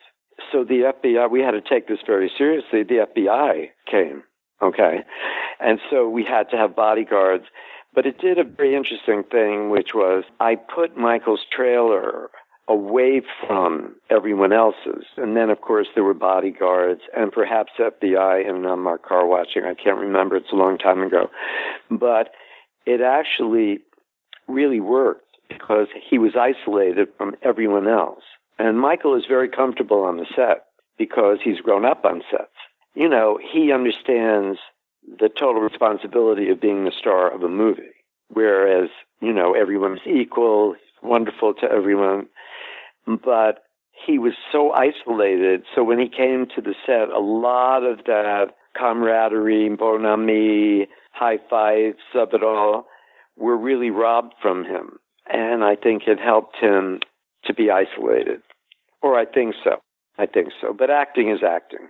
He's so great in the part, and they all are. I'm just watching the scene where he destroys a Korean grocery store. And actually, the brilliant head of marketing and distribution at Warner Brothers sat me down, who had gotten me through many a research screening of my movies.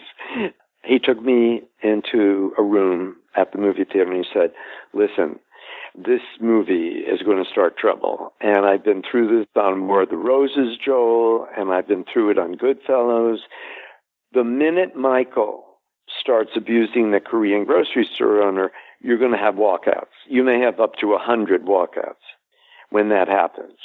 And he said, that doesn't mean, look at those movies. It didn't mean they didn't become successful.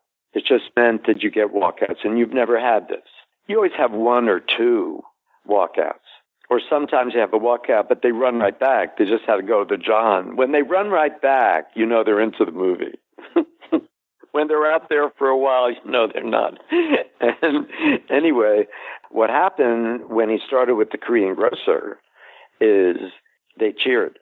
It was in Santa Monica. And I thought, wow, I didn't expect that at all. But I think once again to the temperature of the time, he was doing what a lot of people wanted to do or had felt. Definitely walk out into their car in the freeway. Most definitely. Everybody's had that feeling. If you've ever been on a freeway in a constant traffic jam, you do want to walk out of your car. But no one ever does it because it's such a symbolic gesture. Because once you walk out of your car, it means you're walking away from your whole life.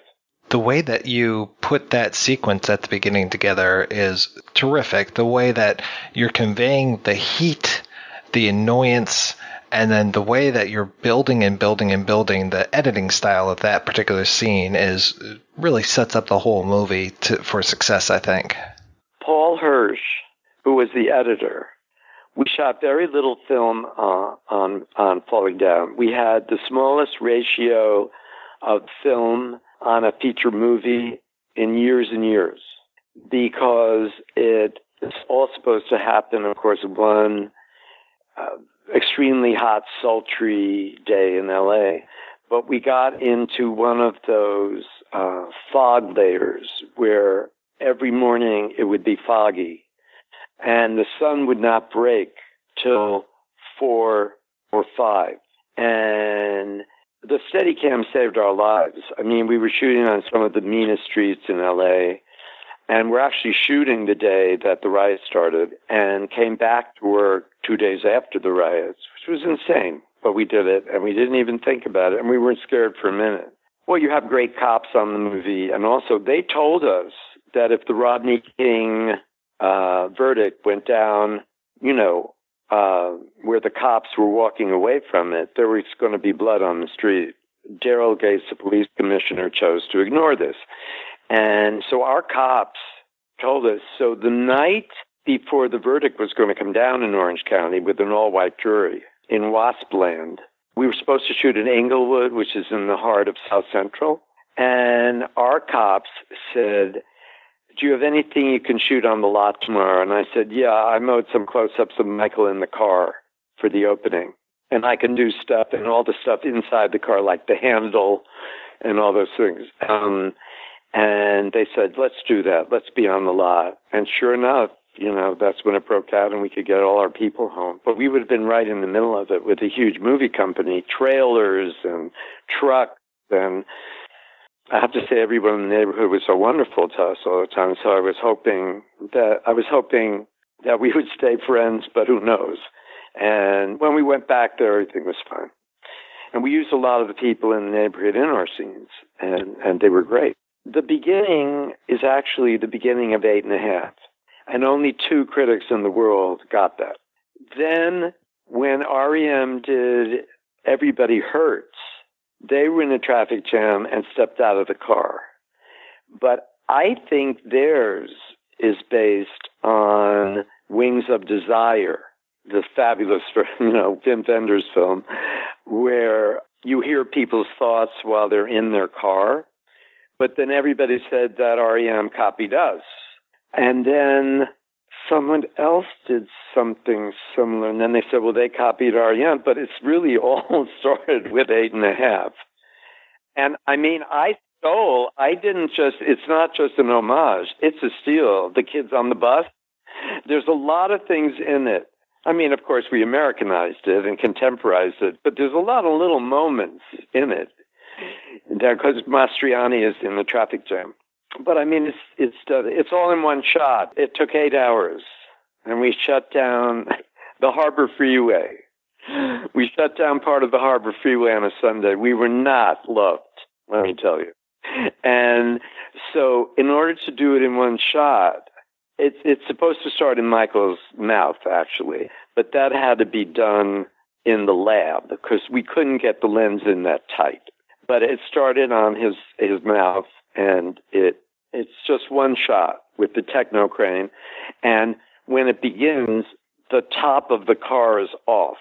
And then it goes to the little girl that reminds him of his little girl, which you sort of get much later on, but you wouldn't get it here. And you may never get it, and it's not important. But it is to him. And then, it goes through Garfield and the woman with the lipstick, and then it goes to the big bus with the kids screaming and throwing paper planes and stuff, and then people arguing, oh, you can see the old cell phones, which are as big as a shoebox, and the guy is picking his nose and screaming into the phone, and then it goes all through that, and then ends on the license plate, which says Two Pens. So that had to be done in 2 days. Because if you make one mistake, you have to start from the beginning. Well, no, it took one day. I'm so sorry. It took 8 or 9 or 10 hours to shoot that until the light gave out. And then the next time we went back, we did the part where Michael walks out, Duvall helps push Michael's car aside. The writer is in that scene, Ebbe. He plays the guy who yells, "Hey, where are you going?" when Michael gets out of the car. And then he and Duvall and the cop push Michael's car out of the way. And he tries to sell linoleum to Duvall. So, there is black comedy all over the place. Even I'm watching the 2 gang members now. And Michael's speech is so great to them. Oh, I get it. I've stepped on your shitty little piece of territory. And these guys are great. The 2 guys who played the gang kids. Yeah, the scene in the burger shop is one of my favorites. Just well, it cracks me up. Especially the comparison of the burger on his plate to the burger on the menu. So true, isn't it? Oh, yes. I also loved that Ebbe wrote that scene, which was like, "We've stopped serving breakfast now, sir. You'll have to pick something from the lunch menus." And the 2 actors there, that's Dee Dee Pfeiffer, Michelle Pfeiffer's baby sister, is the young lady with the burger hat on, and the manager, gosh, I forgot his name, and he's so wonderful. I've seen him in other things. And one of my favorite lines is when he says... Brent Hinckley. Right. And what was his character's name? Rick. I just remember... That's right, Rick. And then Michael says, "Okay, Sheila, Rick. Why am I calling you Sheila and Rick? I worked for my boss for 17 years, and I always called him Mister. And now I walk in here, and I call you Sheila and Rick like I'm in some goddamn AA meeting." It still cracks me up. I know it's bad to laugh at jokes in your own movie, but I didn't write them. You mentioned that you were very into the idea of the script being so politically incorrect, and I'm curious why that was such an appealing thing for you. Political correctness, which, like all things that have a very positive beginning, you were walking on eggshells, especially in the movie business, and I'm sure on television, definitely. And, this is the very early 90s when we did this. There was such tiptoeing around on it that studios were terrified to do anybody, to have people in their movie that might step over a line. And this just blew up things. I mean, it just shook everything up. And I didn't do it to hurt anyone's feelings or to judge anyone else. I wanted to show someone what the script said to me was, this is a dinosaur who doesn't realize he's like somebody that lived in a cave and just walked outside and thought, what the fuck here? And, when Michael says, I'm the bad guy, I did everything right. I did everything they told me to do. And that's what he believes. The idea that he's got a gun on his ex-wife and child has sort of quickly, been bypassed. And he sees himself as it's the first moment he realizes he's the bad guy. And I think that Michael and I decided at that moment, then he chooses to start thinking about his death. The subtext of everything is that violence begets violence. Because when the Korean grocer picks up the bat, and then Michael wrestles it away from him, and he keeps that bat, and then when the Hispanic gang members come and start fucking with him, then he opens the briefcase and he has his bat. And then they have a butterfly knife, and then he walks away with the butterfly knife. And then, of course, they go after him with a bag of guns, and then he has a bag of guns. And then it keeps kind of growing from there. And Frederick Forrest, who is the most violent person in the film and threatens Michael the most, he still has his butterfly knife, which saves his life and kills Frederick Forrest. And that's when he crosses the line, because there's a great line where he says to him, because Frederick Forrest keeps saying, we're the same, you and me, showing him the Cyclone B from the concentration camps. And I mean, this is way beyond anything else that's happening in the movie.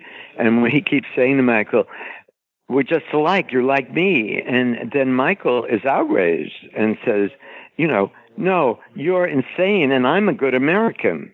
But he means that. It's not a joke.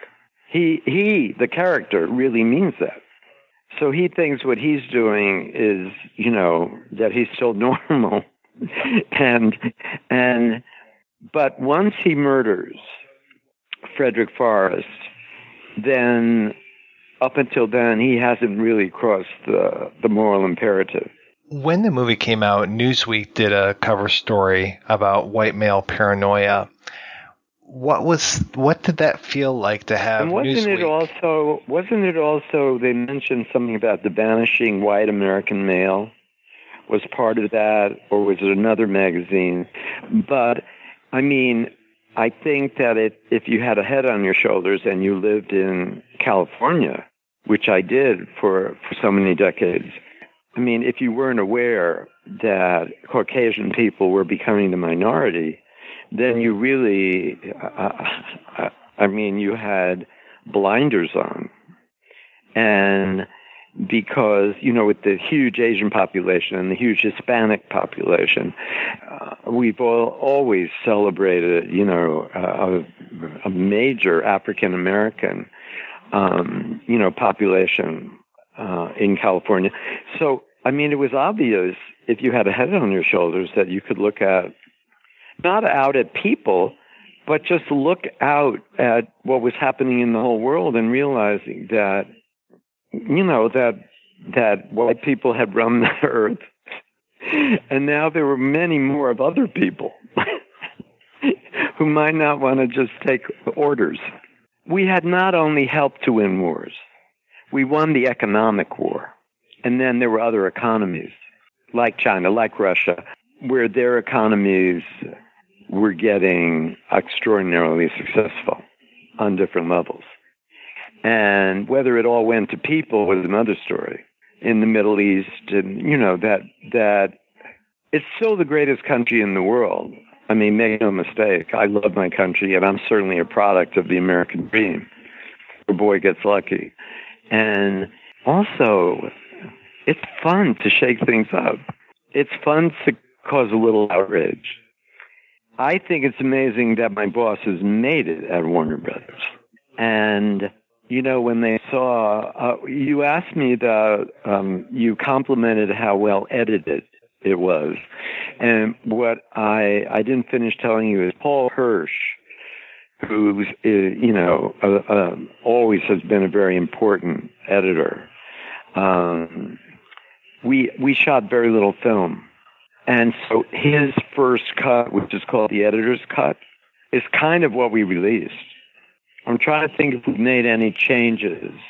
It's always a shock to a studio with what's on the paper then becomes a movie. And even though they had read the script and greenlit the script, et cetera, and they were thrilled with the cast, and when they saw it, their jaws dropped. They were in shock, and I understand it. Bob Daly, one of my fabulous bosses, asked me to come to his office, and he said, Jesus, Joel, is there anything you can do to make this more user-friendly? I said, you could burn it. And he said, what do you mean? And I said, well, look, Bob, you guys have had the real courage to make this movie. You knew what the script was. I know when you see it on film, it's kind of, holy shit, what have we done? But I can't insert scenes where he does good things so that people go, because Michael won't do them, number one, and you'll ruin the film. So we either show it or not. And that's totally up to you and Terry. But there isn't any way to chop this up and make it, in your words, more user-friendly. And then we had this phenomenal screening in Santa Monica, and everybody was all smiles. I was worried about violence in the theater. That's all I was. Not in a research screening, but in general. There were a lot of cartoons about it. The New Yorker did one where it shows, as only the New Yorker can, a middle-aged, affluent, stout couple, obviously at an East Side box office window, and the husband's wearing, a fedora hat and a beautiful overcoat, and the wife is wearing very expensive clothes, but he has a small gun out and says 2 tickets for falling down. I don't know why I'm laughing so much at that, but it's just so funny. And then in London, they did a copy of our poster, but it was a big space. I don't know if it was The Guardian or I don't know which paper it was in. I probably have it here somewhere. I'd have to look it up. But they drew him, like Michael, standing on those 3 steps. And he didn't have a gun. I can't remember what he had. But in the same costume that Michael wore. And the movie was called Appalling Clown, not Falling Down. And then it was all kinds of things about John Major. And, all those wicked London political cartoonists. And so it really hit the zeitgeist. I mean, they took it in competition at Cannes, which is, there's very few movies that are chosen for competition. We did not know that it would have that effect. You don't know. And I'm not a profound person. I just knew, for me, it was the right movie at the right time. And I was blessed that they made it. But the credit really begins with Ebbe Roe Smith, because it's his script that, and I hadn't worked with a lot of huge stars when I did that. I worked with some young people who became stars. These were, A-list actors and stars in Hollywood, and a lot of them. And, that was relatively new. I wouldn't have gotten that cast if it wasn't for the screenplay. I mean, they like me, but they're not going to do a movie because they like me. The political incorrectness that happened in Falling Down is nothing like what happened in the last political campaign. I think that, and as I said to Michael, I think you were the first Tea Partier.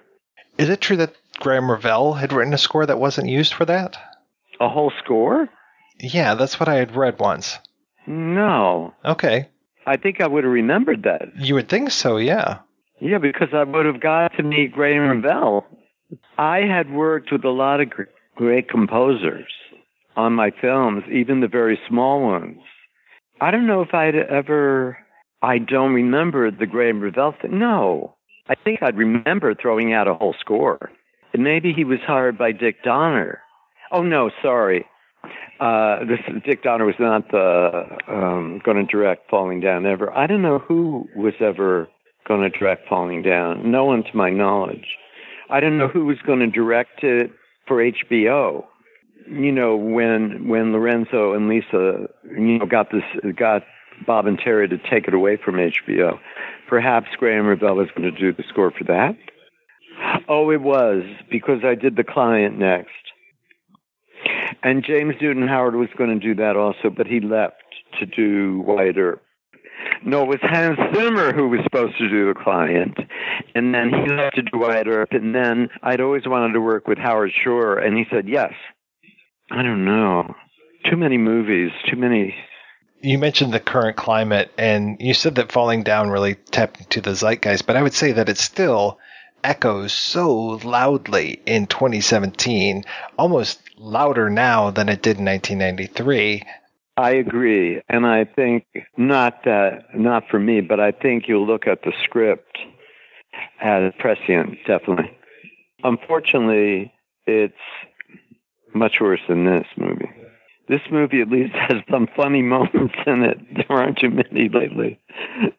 So, yes, and I think that is, I have to always say that I think it was Strasberg. I don't think it was Kazan, but I remember years ago, one of them wrote or always said that where the writer ends, the director begins, and where the director ends, the actors begin, and when the actors end, the audience begins.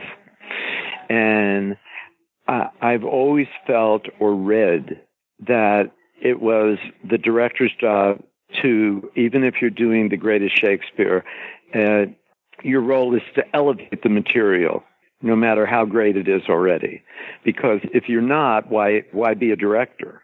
I don't know if I elevated the material in any way, but I think I got a great cast to do it, and a great cinematographer, Andrei Barkowiak, and a lot of really talented people in all the behind-the-camera scenes. You know, Barbara Ling was the production designer. Marlene Stewart did the costumes. And as I say, a great editor. Speaking of writers, you have worked with some really strong writers over the year. I mean, one of Andrew Kevin Walker's early scripts, the seasoned veteran Larry Cohen, one of his greatest scripts. You've really done great with so many good writers. Well, okay, this is off the record, but, well, no, I'll say it on the record. Andy Kevin Walker wrote a fabulous script called 8mm. It was daring, it was bold, it was as far from a summer movie as you could possibly get, having just done, happily, the two Grishams and the two Batmans, one right after the other. And it, was dark and dangerous, and I knew it'd be controversial, and I was lucky to get it. But as great as the script was, I felt it needed some changes. Not in the initial story, but in certain character depictions. Andy was furious with me and walked out of my house, and I have never seen him again, and I was sad that happened because I would have loved to work with him. And all I wanted to do was cut down 10 pages of dialogue that happened over many locations to a much shorter way to deal with that material. I felt really sad about it because he's so talented, and I loved getting to know him. And, Seven is still such a perfect movie, and with one of the greatest directors in my time, my friend, the genius, Fincher. And I would have loved for him to be on the set and helped us, but I felt it was best for the film. But, yeah, and I think it made it impossible for us to ever work together again, because I don't think he would. He was so angry with me. So, yeah, that was sad. Larry Cohen had a brilliant idea in Phone Booth. It was written at a time, I don't know exactly when he wrote the original script. It was a fabulous idea. He had talked to Hitchcock about it. So that's quite a while ago, because I don't know what year Alfred Hitchcock died. Certainly dead before I think I got to Hollywood. Because I met his producer, Norman Lloyd, the great Norman Lloyd, who was part of the Mercury Players and also part of Orson Welles' world. And he was fantastic to me when I was a costume designer, and gave me a lot of great advice. But so Larry had pitched this to Mr. Hitchcock, as he said, but it was very much Broadway. The press agent was kind of like Sammy Glick, but in his middle age, and the Katie Holmes character was a middle-aged peroxide blonde manicurist. And, you know, I wanted to do a very young movie. I mean, the idea of Phone Booth is still there. And there are funny things and things of Larry's that are all through it. And I don't want to take away from him.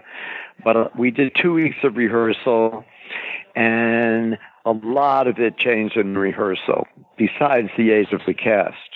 But it is Larry, just as it's Andy Kevin Walker, because first there was the word. And there wouldn't be an 8mm or a phone booth without Larry's invention and Andy Kevin Walker's, who dared to do illegal porn and snuff. Would never get made today.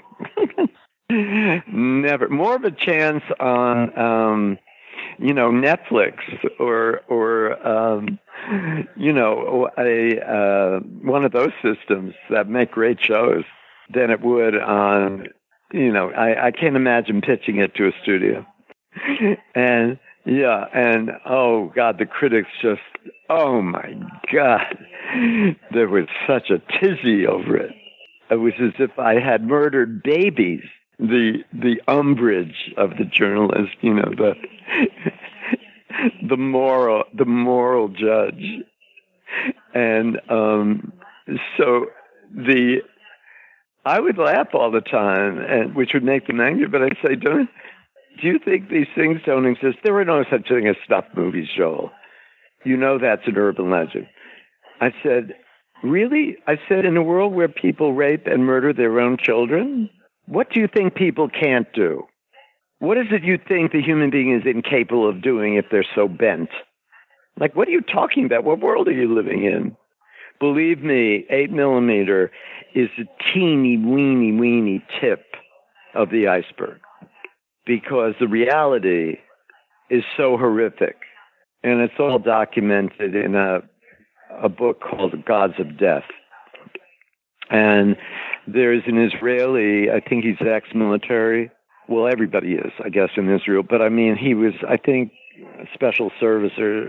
He's the one who exposed the neo-Nazis in Germany years and years ago. And I think HBO did a film about him. Oliver Platt played him.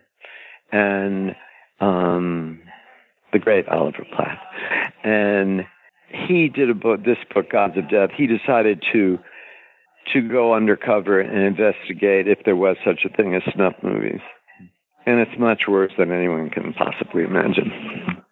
I mean, it's a very bold movie, and it was very bold on Sony's part to make it. Really bold. I think it did well. It was a big hit in Berlin. Nick Cage went to the Berlin Festival.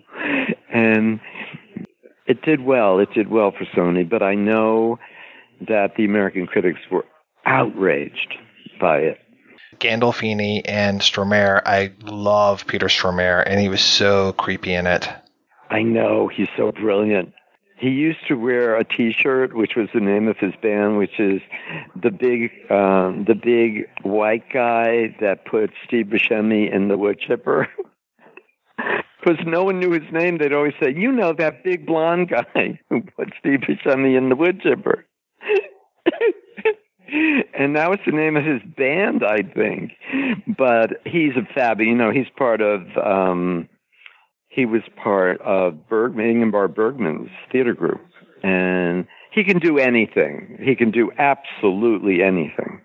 And, you know, he's so heartbreaking in Breaking the Waves, but he's really great. That character was based on a real character, Dino Velvet. Yeah, who thinks he's an artist. He makes porn, but because he intercuts it with some artistic visions, he thinks he's an artist. And I can't remember that porn director's name. I'm sure he's no longer with us. He was always high. And, but yeah, phone booths, you know, I've been around for so long. I think that there is so much to be said for luck. And I think a lot of what happens with film, the best way I can analyze it, after all I've seen and done and been through, you just have to be the right place at the right time with the right movie. And that doesn't mean quality either, or lack of it. It just means, because, look, every year we all see movies that we say, why hasn't anybody told me about this? And you start to ask your friends, did you see this movie? Did you? No, they don't know what you're talking about. And then maybe there are things that everybody agrees are phenomenal, and maybe you go, or you and your partner, or whomever, and then you go, okay. I don't think it's, the greatest movie made in the millennium, but a lot of people are loving it, and so it's all just the right place at the right time with the right movie, and that's the only way I can explain it. Because if everybody could have hits, that's all they do, and if everybody could have unknowns become stars, that's what they would do. I didn't make those young people become stars. I think they were stars. And I think what happened is I just was lucky enough to get them and put them in a movie that showed off their wares with the right part. It's the audience that makes stars, not directors. Well, I want to know what you're working on these days. I'm 78, and I have been working since I'm 9 years old. And that's not one of those stories like, we were so poor we couldn't afford a mother. We were poor. And it was just my mother and me. My father died when I was 4. And I've been working, and I love working. And I was so lucky in the movie business. I got my dream, and I got it bigger than I dreamed it. When I worked on House of Cards, when David Fincher called me and said, come down to Baltimore, come work with me on House of Cards, that was so passionate, because the scripts were so great, and the cast is so wonderful. And it was, we were creating something new, and it was very exciting working all together. But I was going to do a movie in China that I was tied up with for 2.5 years. That would have been, for me, one of the greatest labors of love ever. And unfortunately, when the new president came in, he eventually, like Putin did, like a lot of, I'm trying to think of the right words. Very strong leaders, I think. Right on the edge of dictator, yeah. No, that word would never cross my mind.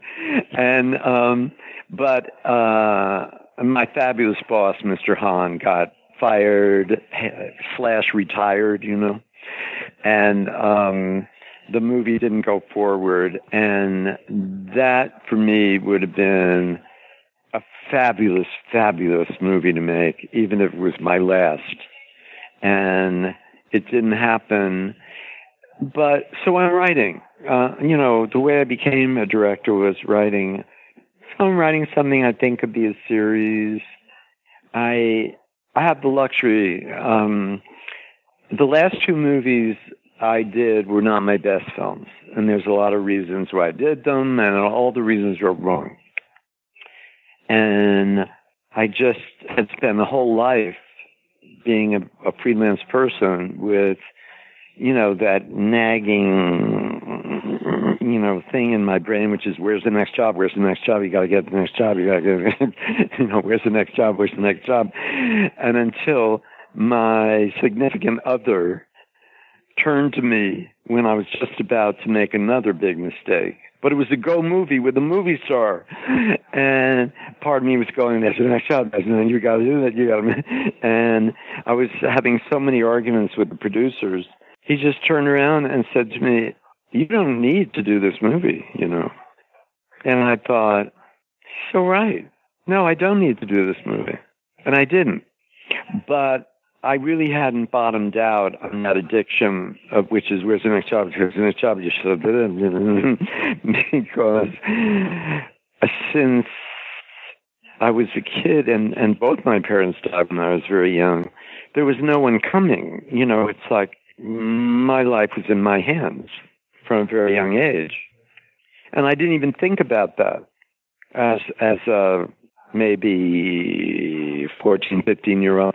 I didn't think about it. I just went on. I don't see movies that I wish I had directed, which is fine because they didn't ask me, and who's interested in my opinion anyway. I do see fabulous television, and quite obsessed with certain shows, especially from Britain. I like, as you might imagine, dark subject matter. Well, for instance, when 8mm was made, imagine the idea of something like Breaking Bad or Mad Men being on primetime television. Impossible. They would have arrested you if you tried to sell Breaking Bad. So I think the world is, let's say, more jaundiced in some ways, or more accepting of how flawed we all are. Because the anti-hero, which is, of course, personified with Breaking Bad and Mad Men, but also Nurse Jackie, that people have come to understand and really connect with, maybe not people of those extremes, but whatever is our flaw, our fault, our weakness. And I think that's good. I think it's good. I think that there's plenty of family fare and plenty of family channels, family shows, family movies.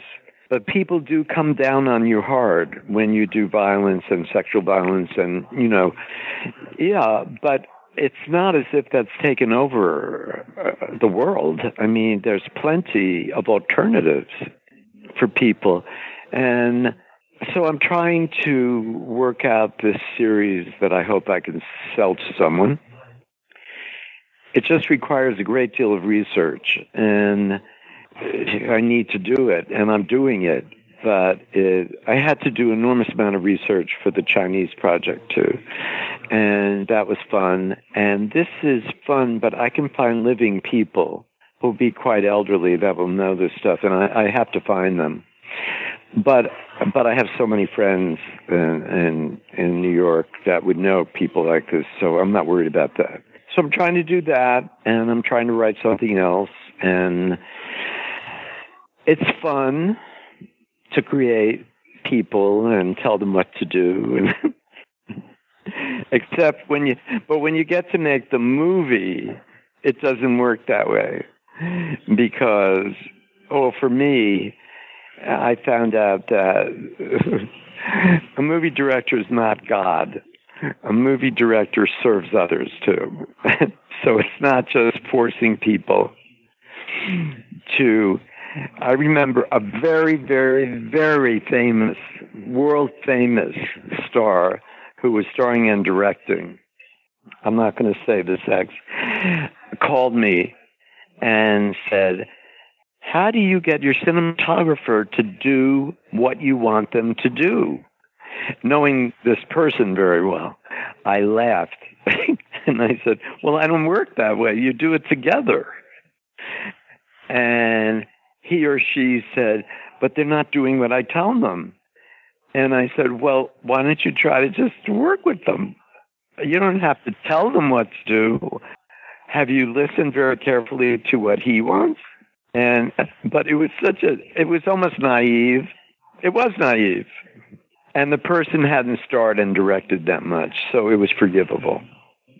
But I just love that. How do you make them do what you want?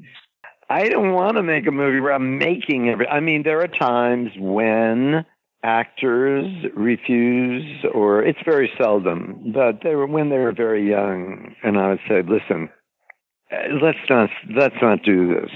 Right, we need you to do this in this scene, so just please. If you were doing Shakespeare, you'd say, harketh, here cometh the king, and the king's just won 3 wars, and quiet, he approaches, right? I said, so sometimes you have to do exposition, but do it with your style. You can do this, but that's rare.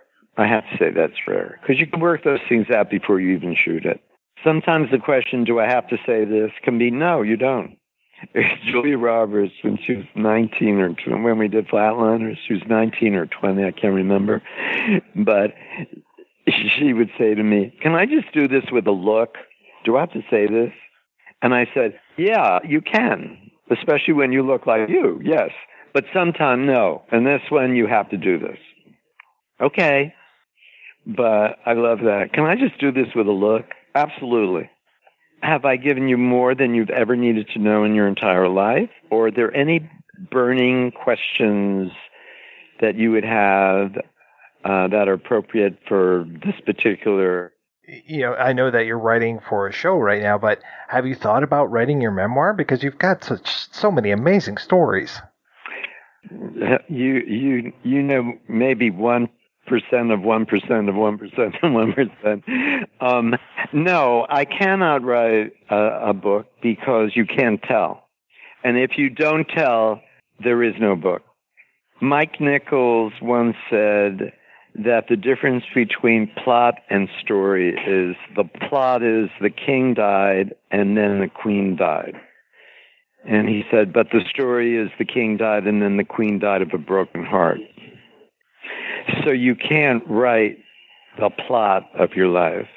You have to write the story, and when you write the story, you will violate every person you've ever known and met and loved and worked with, and because that's what's great about the stories. And you're violating a very intimate part of people's lives. And what happens on the set stays on the set. I've only talked about how mentally disturbed Val Kilmer was, and I hope he got help. And I told Marky Rocklin, I think, that people that Tommy Lee Jones was an asshole on Batman Forever because he was so mean to Jim Carrey. But that's all I've ever said. But I can't be sued for libel because it's the truth. Joel, thank you so much for this. This has been terrific talking with you. Well, it has, and I'm sure you've talked to geniuses, and I certainly am not. But thank you for all your time and trouble, and anything you need that we can help you with, let me know. I wanted to say, when do you leave for China? Day after tomorrow, so Thursday.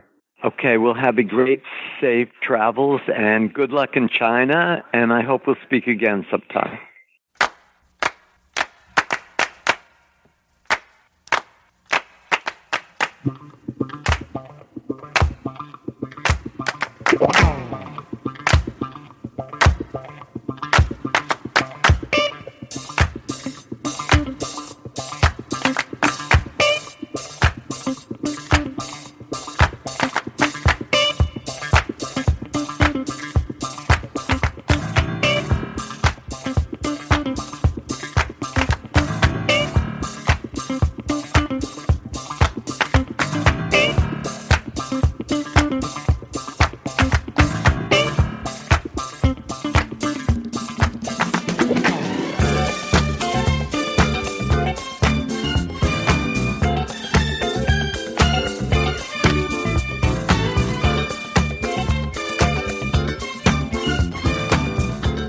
We are back, and we were talking about Falling Down. Now, I don't know if you guys had a chance to read Mr. Smith's script. I mentioned to him in the interview that I thought that the script was fairly close, and he definitely didn't think that. Now, I read what was called the first draft polish, and I would say that really it's pretty close in a lot of respects. There are some interesting differences between what he wrote and what ended up on screen. One of those is that, believe it or not, but the Tuesday Weld character is actually crazier in the script.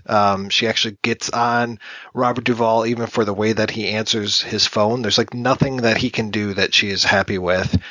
The other biggest one for me was that Michael Douglas cold blood shoots Rick at Whammy Burger right off the bat. So there's no Frederick Forrest, his death, that character's death is off screen, but we see the Whammy Burger manager get shot.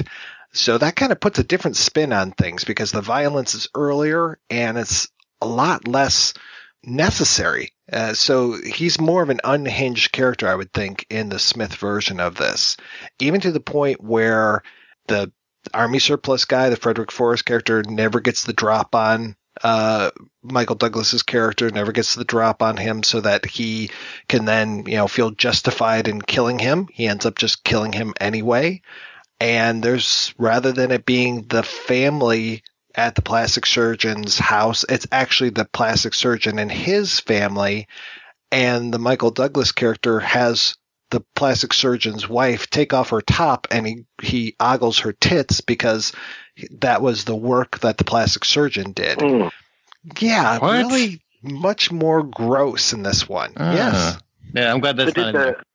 And then the other thing that really kind of struck me, and that wasn't a pun, was that when they go over to visit Bill's mother, she's actually got bruises on her face because William has struck her recently. So he still is very, very violent. So kind of, to me, that amps it up even more what he's going to do to the Barbara Hershey character.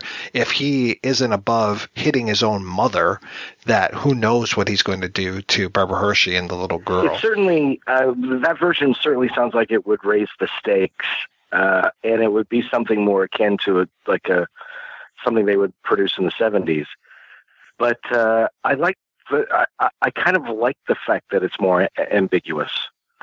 I think it makes for a more interesting movie. Oh, completely. I actually, based on what you said, I don't know if I would have enjoyed it even nearly as much. And yeah, I wouldn't like it. Seeing bruises on the mom, you'd lose me right there. I'm done. Nope. Kill him. Yeah. Kill him. Yeah, and he seems to be more of like I don't want to say he's like chewing bubblegum kind of a guy, but he seems just like a little more quick with I won't say quick with the one-liners, but just a little harder edged. And I think that is something that Michael Douglas in the rewrites definitely do bring to the role, is that we do sit here and have these problems with this film insofar as we can't just paint him in one color only, that he is shaded, which makes for a much more interesting discussion rather than look at this pig who's walking around LA and attacking people. There's a lot more to his character. It kind of reminds me of, and I guess it's almost on the other end of the spectrum. We would normally hang out with the Robert Duvall character and just get his entire story, and the Michael Douglas character would just barely be on screen, or it's just us learning about him through perhaps flashbacks or something.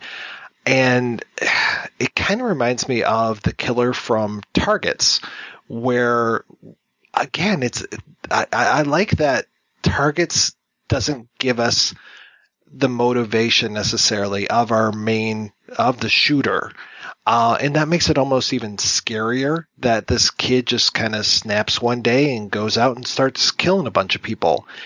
But at the same time, I like what they're doing with Michael Douglas here, that we see more of the snap.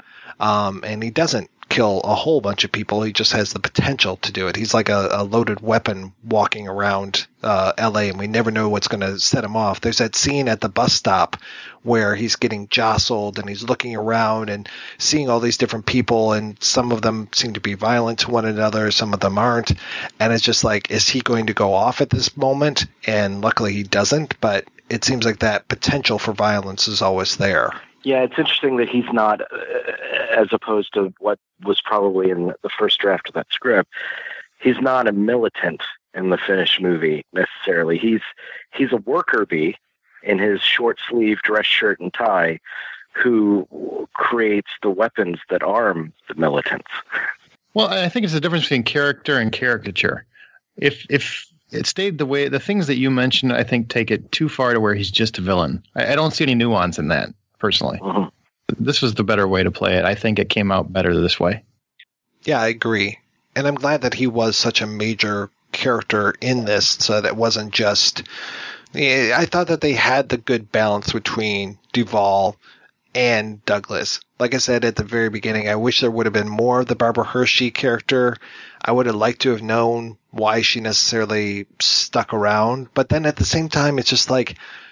I feel terrible saying that, because I hate the idea that a woman who is abused, that I'm sitting there watching her on screen and saying, well, why didn't you move away? I mean, what does that say about me? And what does that say about society when we just go, oh, well, you can solve all of your problems by moving away. Why would you even be in the same city with this person who abused you? Why does she have to move away? Why is she the one that has to change everything when he's the asshole? And she did everything that was in her power to do legally, in terms of the restraining order and such.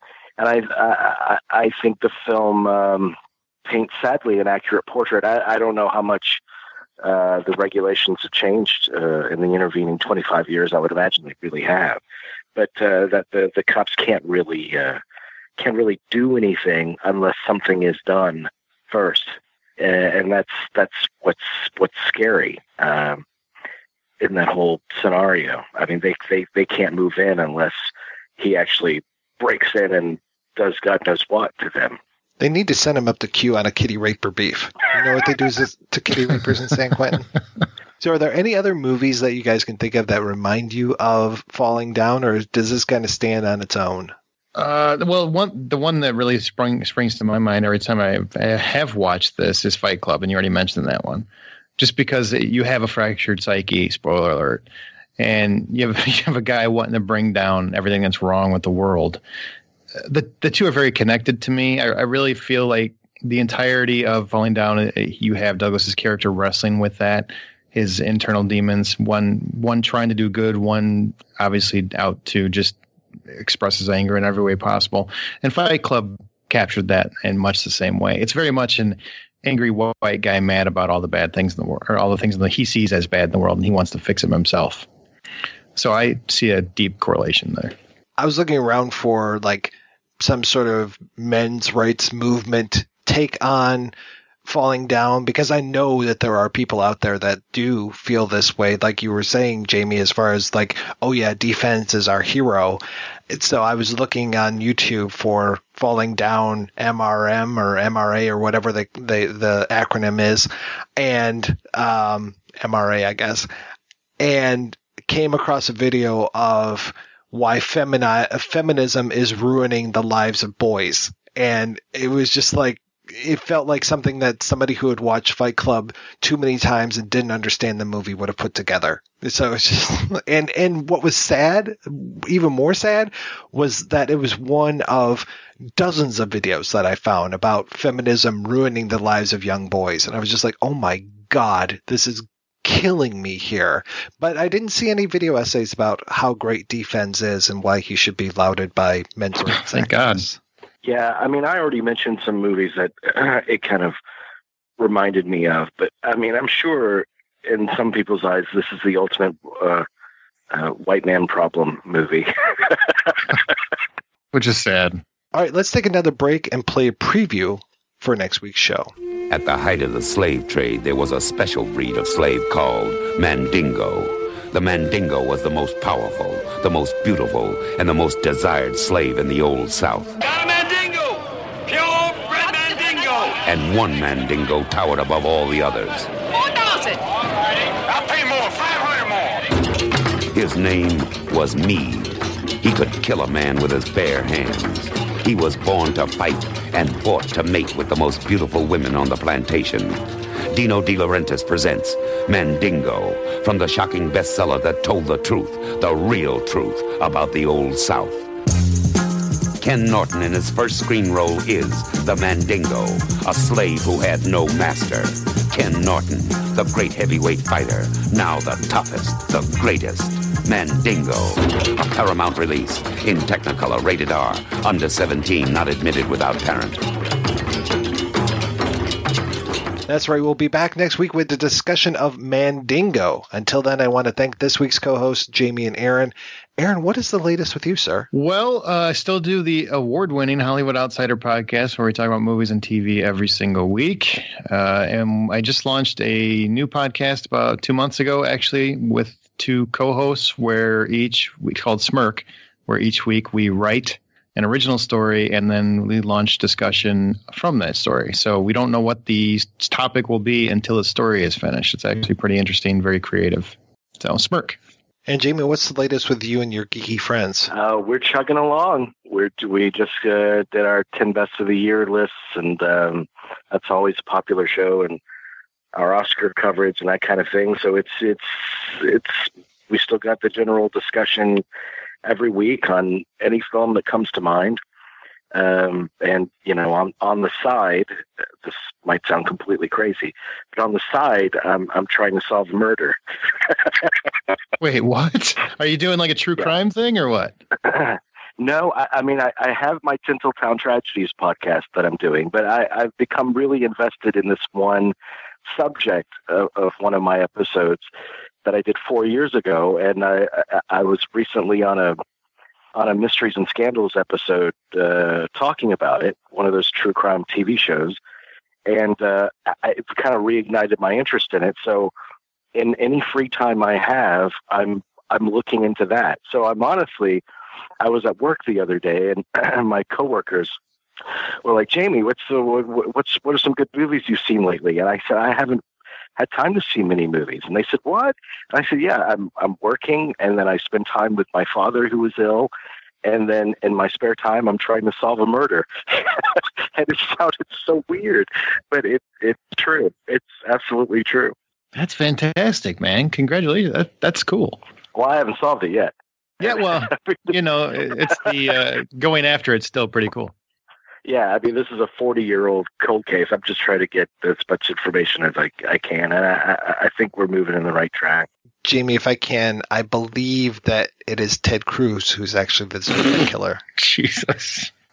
Yeah, well, you absolutely solved that. I don't have to look into that. So, Jamie, where can people find you on the internets? MovieGeeksUnited.net, and that includes all of our content, it's an archive of about 1,000 filmmaker interviews and special series from cinematography to film scoring to unsolved Hollywood murder. It's all there at that website. And how about you, Aaron? TheHollywoodOutsider.com is where most of it is, and SmirkPodcast.com for the other. The Hollywood Outsider has our normal show, any independent film director interviews we do, as well as Remake This Movie Rights on there too. Well, thank you guys for being on the show. Thanks to everybody for listening.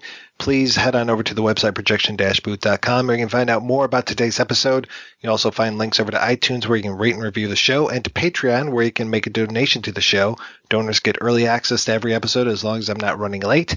Every donation and every rating we get helps the Projection Booth take over the world.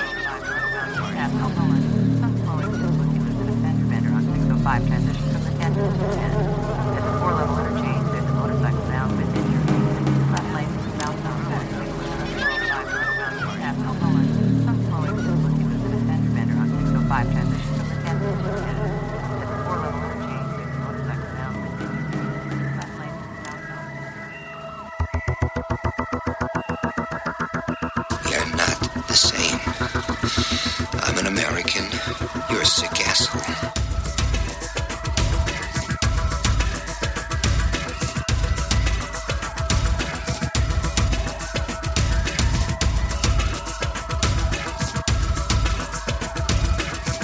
Feels good to exercise your rights, doesn't it?